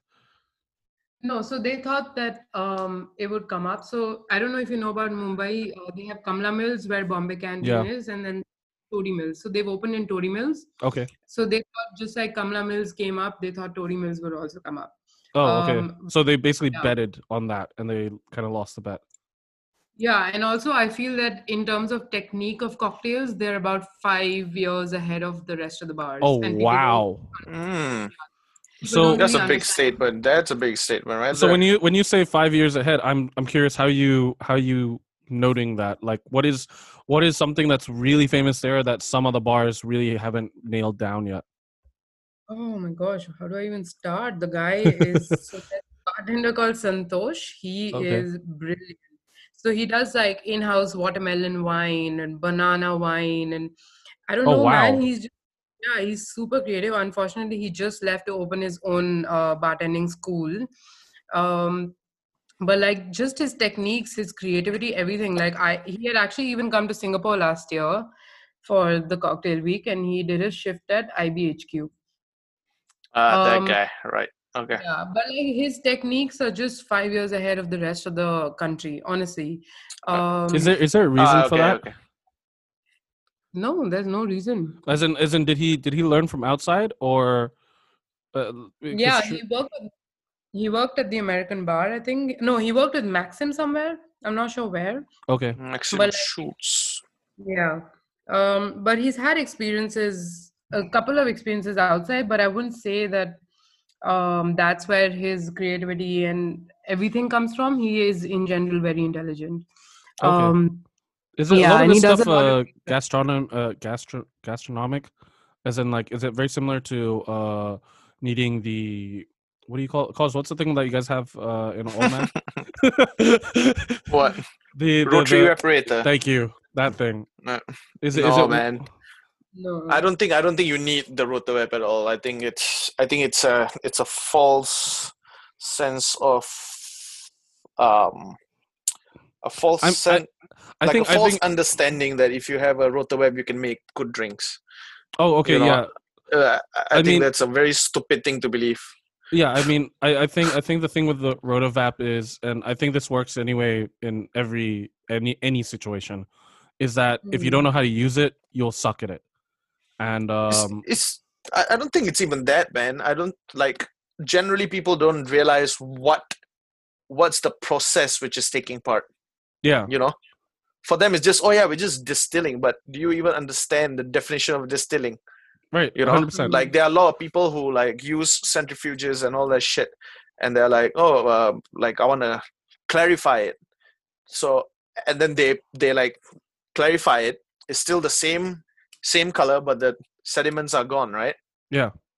So it's like, are you really clarifying it or are you filtering it? Yeah. Okay. Yeah. So I mean, yeah. So basically, effectively for people, it's what are you doing? What is your end result, and what are you looking for that they're not understanding? Exactly. When they're using the terminology. Yeah. I mean, yeah. I mean, that's the thing that I feel like that's especially when I've spoken to a couple of people that wanted to do their own bars, and then they even wanted to do restaurants with the bars. And in terms of both, it kind of ended up in a situation where I was just so curious. And I've spoken to you about this too with the RotaVap and everything, and I've spoken to a couple other people about the RotaVap, and it just ended up that it's exactly as you said, that a lot of people don't understand the use of the equipment, and a lot of people don't understand the reason you would buy that equipment and how you would get the best out of that equipment. And it's one of those situations. That's why I was curious so that's the other thing I was curious. In India, is anyone really going down that route that old man has, or really? No, man. No, not like yet. From what Isha told me in Bangalore, no. So is that okay? Not yet. So that's just purely because the cocktail scene isn't up there yet.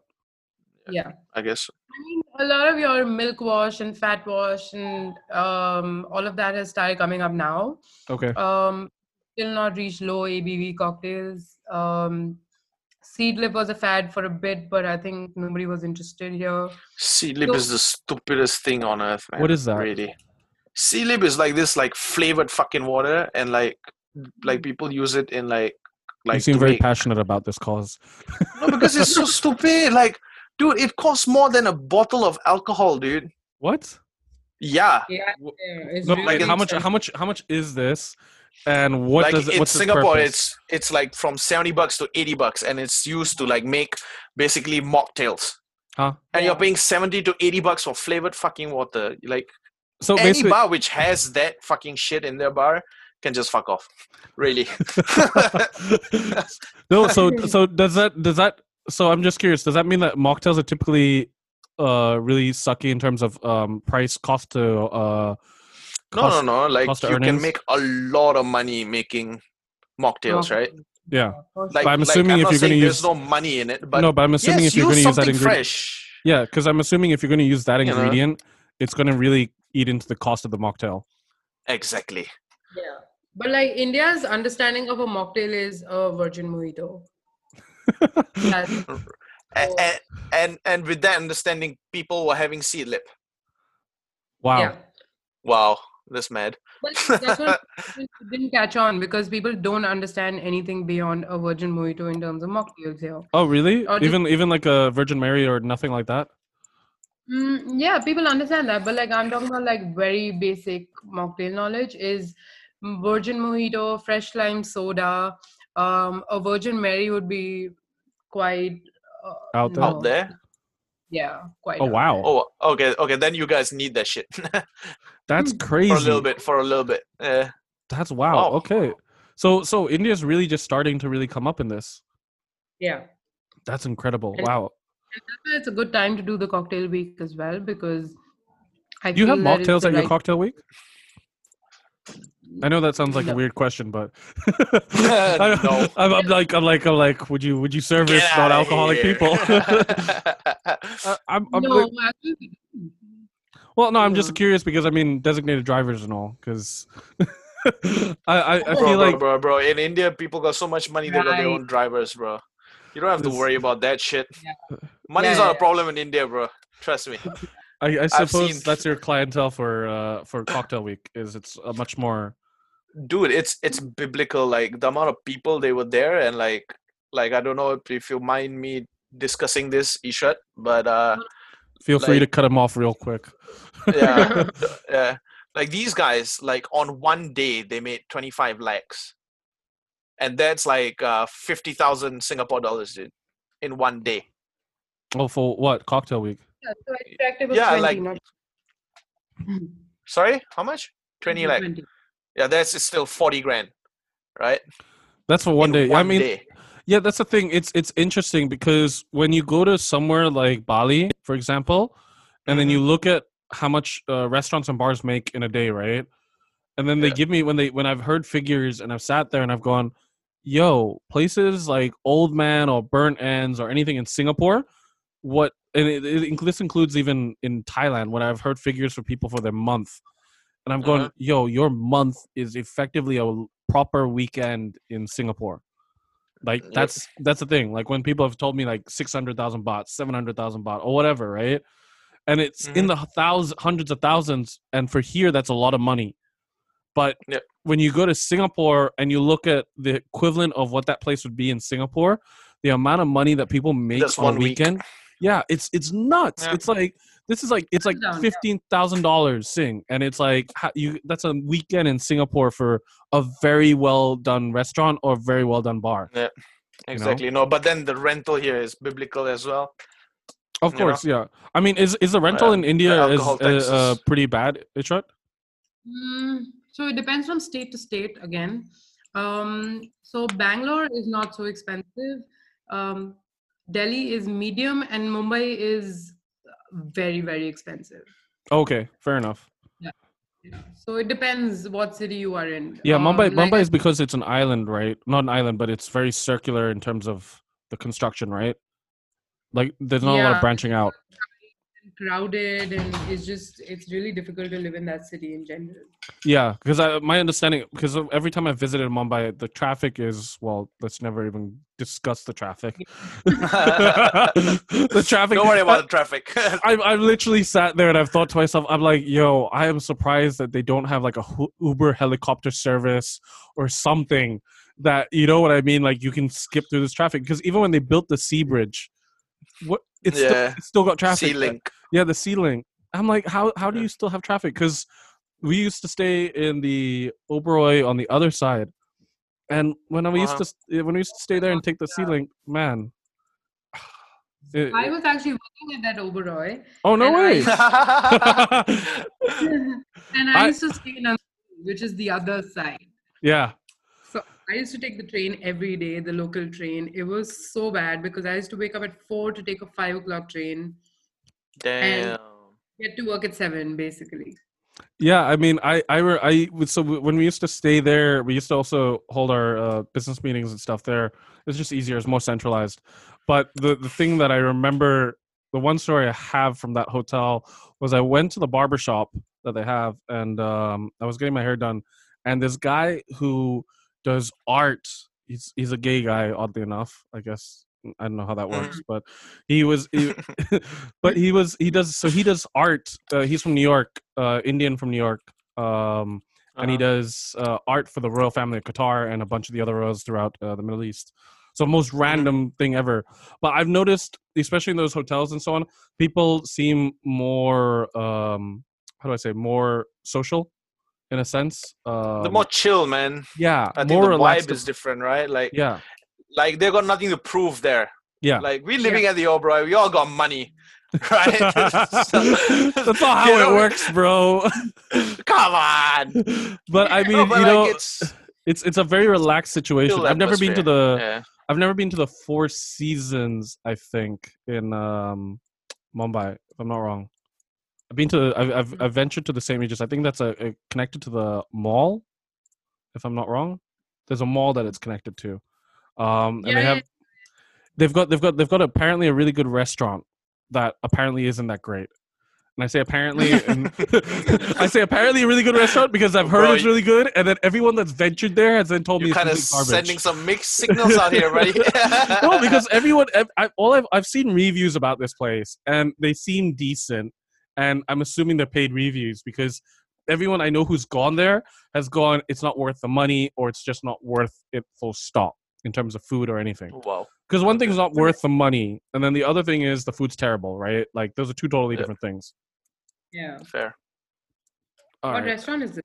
I can't remember, honestly. All I remember was I was researching restaurants I really wanted to try in Mumbai, should I ever end up living in Mumbai, which I was dreading the idea of living in Mumbai. You should. Why? Delhi then, bro. Delhi. Do Delhi. Yeah, I can visit you every month. Bro, the last thing I want to do is stay in Delhi also, because Delhi is also so spread out, right? That's the thing that I find. You can just ask Ishrat where's the right place. No, Delhi. Delhi, but you're from Delhi, no? So I feel like that's a little bit of a biased answer, no? No, so initially when I stayed in Bombay, I had a blast. Even though I had to travel so much, but then when it came down to me actually deciding where I want to settle down, I prefer bigger houses. I prefer balconies. So a lot of these condos and everything in Mumbai, they don't even have balconies. So wow. Well, that's so weird though, because they've got such a great view of the ocean. Right? But they don't have land. They have no land. They're just buildings next to each other. You don't see anything else. Oh, you know, but I mean, then you charge the higher price for the taller. For me, I just don't understand building skyscrapers. Mumbai's already fucking expensive, bro. I know, but I mean, for me, it's like, why build a skyscraper without a balcony if you're doing residential? It seems like an oversight. I think it's more of a architectural thing because of the flow of the wind, I think, if I'm not wrong. Well, here's the thing. In terms of even just generally this quarantine coronavirus period, I feel like those with balconies are feeling a little bit more sane right now than those that are stuck in a house with no balcony and just windows. Fair. Oh, definitely. For sure. Like, I think that's a very fair statement. Yeah, but in Delhi, we have such huge houses with lawns and gardens. That it's the best place to live in right now, honestly. But the thing I've always thought with India is, and this is even like I was talking to my friend in Mumbai, was just the maintenance of the place. It just nothing ever lasts a long time. Everything, if you don't daily or weekly maintain something, guaranteed, like in a year's time, the thing will fall apart. Yeah, that's true. That's what it needs. Yeah. Like we have a house in India, right? Like we have, like when we were doing maintenance for it, like I think every week or like once every 2 weeks, man, the place was like going down the shit drain, man. Yeah. I mean, only when we started doing it like weekly, it became much better.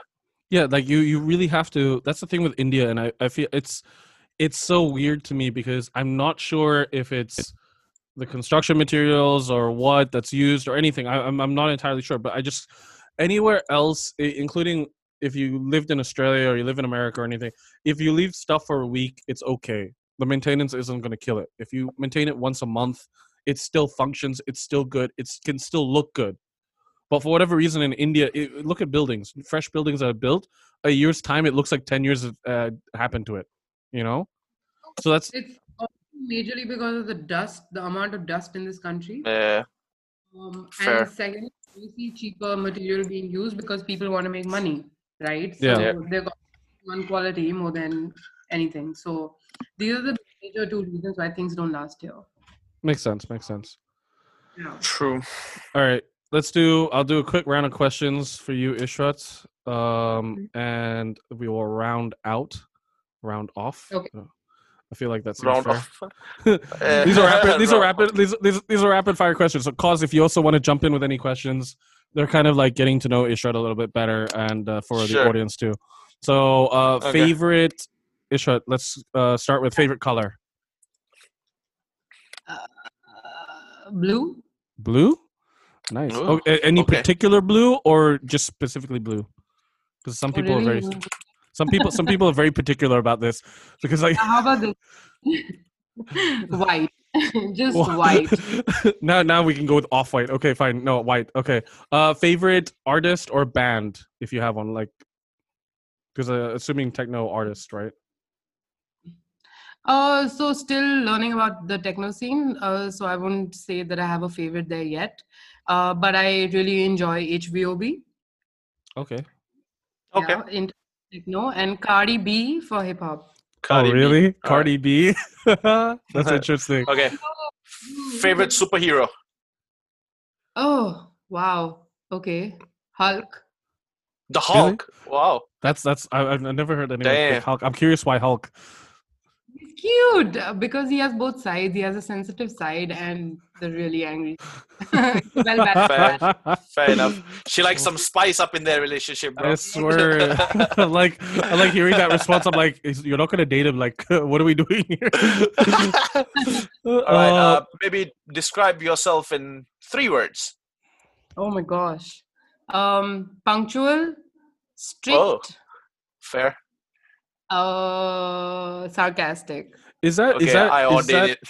is that from your upbringing in general, the punctuality and the strictness? Because as we all know, Indians are never on time, and especially in Delhi, nobody's ever on time. So is your punctuality and stuff from your upbringing, or in general that's you as a person? No, it's because of my upbringing. So my dad is really strict, and I have a lot of qualities from him. Okay. So that through my childhood, he used to wake me up early in the morning, and I used to be into a lot of sports. So I played basketball, swimming, just track and field events and everything. So Okay. I was in general an early riser, and he made sure I'm always on time. So most of my qualities, like being strict or being disciplined or being punctual, are because of him. Oh, okay, fair enough. Yeah. A favorite drink you can make, or a favorite drink you will just drink on? Negroni. A Negroni. Oh, I don't any know what's particular? up with Indians and Negronis, man. Like, I just want to get to the bottom of it. It's like somehow what is in a Negroni? Cause gin, sweet vermouth, and Campari. Can't you have a tequila Negroni though?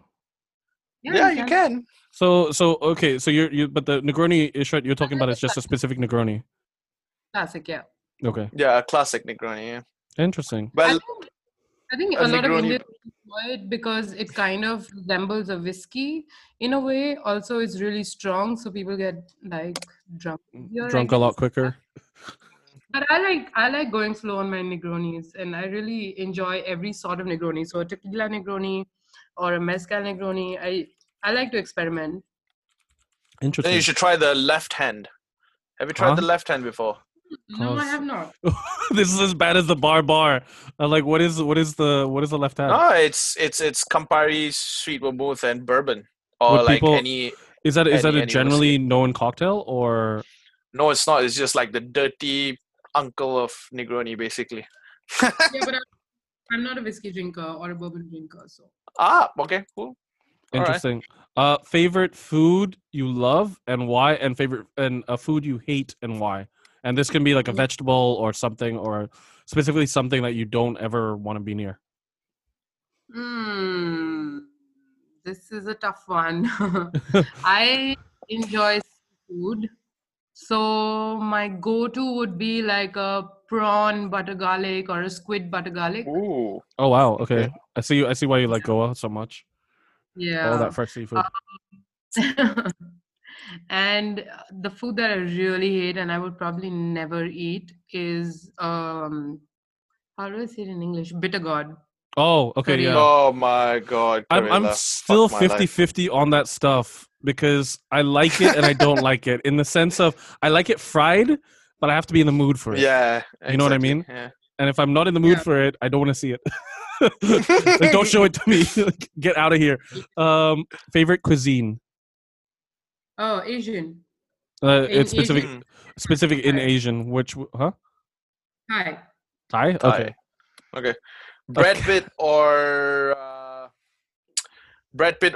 Leonardo DiCaprio? Leo. Any specific reason?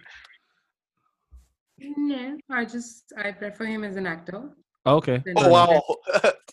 Okay. I do have to say Leo is in my eyes a better actor than Brad Pitt. You're a catchphrase that you would know that people would immediately think of you when said. So something that's very specific that you've used a lot.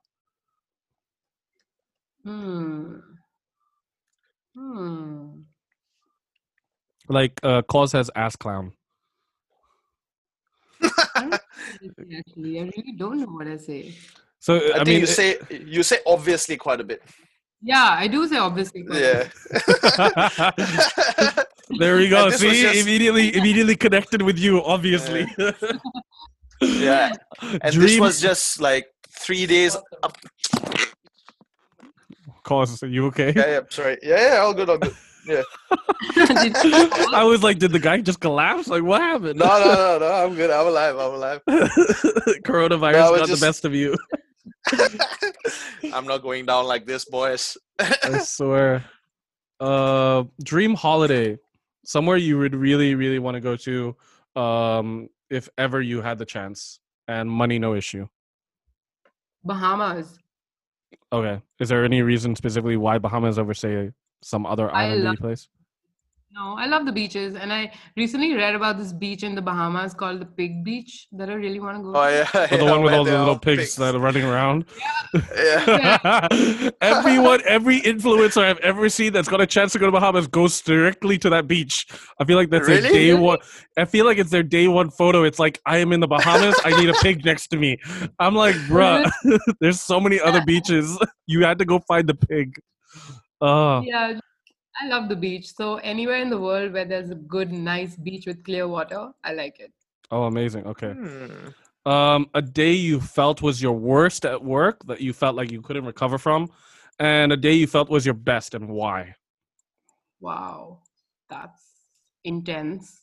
Yeah, I mean, it's one of those situations, right, where you get a lot of people that they feel like they're just done with the job and they've then decided to carry on. So in your case, like hospitality, where I don't know, in any case, if you ever had a moment where you're like, forget hospitality, and then you kind of recovered from that moment. So I wouldn't say hospitality in general, but I would say that particular workplace, there was this guy who was just a male chauvinist and was creating too much negativity and politics, and I would tell my team to go right, he would tell them to go left, and it just became really ugly by the end of it. And turns out he did some unethical things and everything. Oh wow. Yeah, so I was basically done. Like I had I don't know how many panic attacks during that time. And oh damn. It was really bad. Okay. It was bad for my health more than anything. So I almost quit then. So that was my. Is there a reason? Is there a reason you didn't really quit? Yeah, because my boss is a friend and he helped me out. Okay. So you basically discussed it constantly with your boss, and he basically kept you on. Yeah, I mean, I kept telling him that this is not working. Like, you put me in some other outlet if you want to, but like, this is not going to work. Yeah. Okay, fair enough. And a day that you felt was amazing that you wish you could relive that moment because it felt that good. At work? Anywhere, anytime. Best day of my life. I feel like there's a story to that. That's the reason I asked. That's the reason I ask these questions, because I'm like, there's always a really juicy story to these days. You know, when you're feeling the worst and when you're feeling the best. Goddamn, bro! I feel like murdering people every day. It's different. The best day of my life would be the day I got into my postgrad program with the Oberoi. Okay. Yeah, because it's a really difficult program to get into, and I didn't get in the first time. Oh wow. Is there a reason you didn't get in the first time, but you managed the second time? Apparently, I missed it by just like a 0.1%. Oh wow, that's what Mr. told me. Yeah. So, and he personally interviews people for this program, right? So he called me aside and he was like, "Wow, really? Yeah. Personally interviews. Damn, that's gangster, yo." Yeah, nice. And only like 30 get selected for the program. So 30 from every year. God knows. Wow. Wow, that is tight. That's some elite level shit right there, bro. Wow. Yeah, it's one of the best in the world, that program. So, the day I got in, I think that was the best day of my life. I don't think I felt more elevated. Amazing. Okay. So was working at the Oberoi like as good as you thought it would be, or? Wow. I mean, I wouldn't recommend trash talking the Oberoi, but I mean, I feel like her. No. It taught me everything I know, honestly. It taught me a lot. in professionally, and Uh-huh. it also put a lot of discipline in my work style. Oh, So, okay. Okay. which people perceive as strict right now is actually just in general a lot of discipline. So I feel like I owe a lot to them. I Uh-huh. guess I just burnt out, how people just get burnt out by the end of it. I spent 8 years with them, and Wow. that's just a Okay. lot, and I was burnt out. So that's why I left. Okay, I've But got Okay. two Fair enough. two curious questions. One, given that you work in the nightlife, with Passcode and a bunch of the other spots, right? What is hmm. what would you say is the most frequent reason that you get like sick and tired of guests? Oh. Sick and tired of guests. Yeah, like I feel Bro, like bro, bro, because, bro, bro, everything, bro. no, but you know the reason this is because sometimes in certain places guests will ask the same stupid question over and over again, and it's Yeah. almost like if you thought a little bit more, then you would have had the answer. But you Yeah. decide to constantly hammer me with the same question, and it eventually it's like almost like you really want to blow up, Oh but you boy. hold your cool the whole time, you know? So for me, it is basically handling drunk people by the end of the night. Do you guys not have bouncers at Passcode? We do, but I mean, I feel that a woman talking to someone helps a lot more than a bouncer talking to someone. So Really? that's why I used to get, I, yeah. I I mean, I only say really because I feel like when someone's really drunk, is and this is with all due respect to Delhi people, but I assume in Mumbai, but I assume with that that character we were talking about, ego. I assume when they're really drunk, it doesn't really matter who's in front of them. mm, I mean, it depends, honestly. Like in my experience, it's really helped to talking to these drunk people rather than the bouncers talking to them. Because I feel that in India, men like it when women talk to them after they've had a couple of drinks. Oh, okay, interesting. Yeah, so they listen Hmm. to them. Curious. Yeah. So I use that to my advantage. But like I think the most irritating part is when people smoke in non-smoking areas. That is the Oh is that yeah. very strict? Oh yeah, for sure. So would you guys get fined or would the person get fined? Oh no, there's no fining happening here. It's Oh, just like there's no You're not fining in supposed to smoke there. Don't smoke there. yeah, okay. it's just I thought it's a Yeah. fine system, like as in like Singapore, where if you smoke in the casino, that's a nice $1,000 right there. Nah, man. yeah. I don't think. Okay, fair enough. My other question was okay. Since you've managed to give us the date spots, right? What is your worst date you've ever been on? Oh my God. Ooh. With name. We want No, names. no name, no name. I want to save I will be on the guy's side of this and save him. I mean, Names. God, I don't think I've had a worse date. So I'm really like I would only go out with someone if we have the same interests. So obviously a decent knowledge about drinks would be appreciated. So once I went out what's with your this version guy, of decent knowledge? I mean they should know what I mean, I'll come to it. Wait. Okay. Hold on. All your fucking horses. I was on a date with this guy and we were at a bar and I was talking about like my life, my industry, whatever. And I was like, oh, I really like gin and this and that. And he was like, oh yeah, even I like Hendrix a lot. I think it's great. And I love that it's made out of cucumber. And I was like, what? And I just went silent. I didn't know what to say to him. And I was like, are you sure Hendrix is made out of cucumber? I've never tried it. So Yo, yeah, what? he gave me an upper hand and I felt really bad about it later. But like because he spoke about like opening his own bar and everything, so I was just a little bit taken aback. What? Wait, did he Oh, man. recover from that? Did he manage to give you a good enough answer? No, he didn't. He just What I ass clown. Yeah, Bro, and what? I mean, for me, and then like we were at a bar that my friend was working at. And so I called my friend in and I was like, okay, help, I need you to sit down here now. So I made him sit down with us. Wow. Whoa, Yo.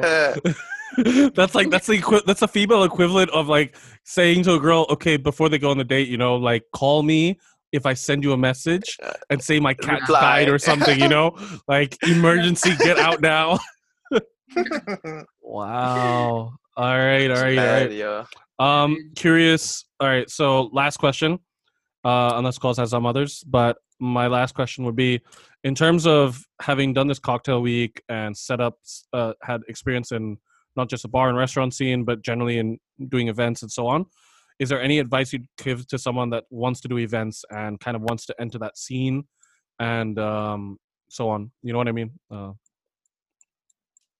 I mean, honestly, that the reason that I do it and the reason that I like it and the reason that I think it's successful also is because each and every one of us on the team is really passionate about it. And there is nothing that can go above your passion. So if you love doing what you do, just give it your all, man. Give it your 200%, not only your 100. And that's what I did. Awesome. All right. Fact. Dope. All right. Thanks, guys. Thanks for the amazing podcast. And let's all stay in touch. Wow, this lasted safe. a while back. I know. I just looked at the 2 time. hours? I was like, yeah. More than 2 hours? Oh, son of And a... I was so nervous. I was like, oh my God, what am I going to say? How long will this last? Yeah, she was like, oh, I feel nervous. I'm like, just chill, girl. The thing is, it's a conversation, right? Which works out because if everyone has an opinion and they want to give their opinion, then it works so much better, right? I mean, the whole point is to be free flow, really. And nobody else is giving you stuff, so. Yeah, I mean, you've been amazing, and Cause, as always, thank you so much. No problem, brother. And I will. Let's all keep in touch, yeah. And everyone, stay safe, please. All right. Thanks, guys. Peace.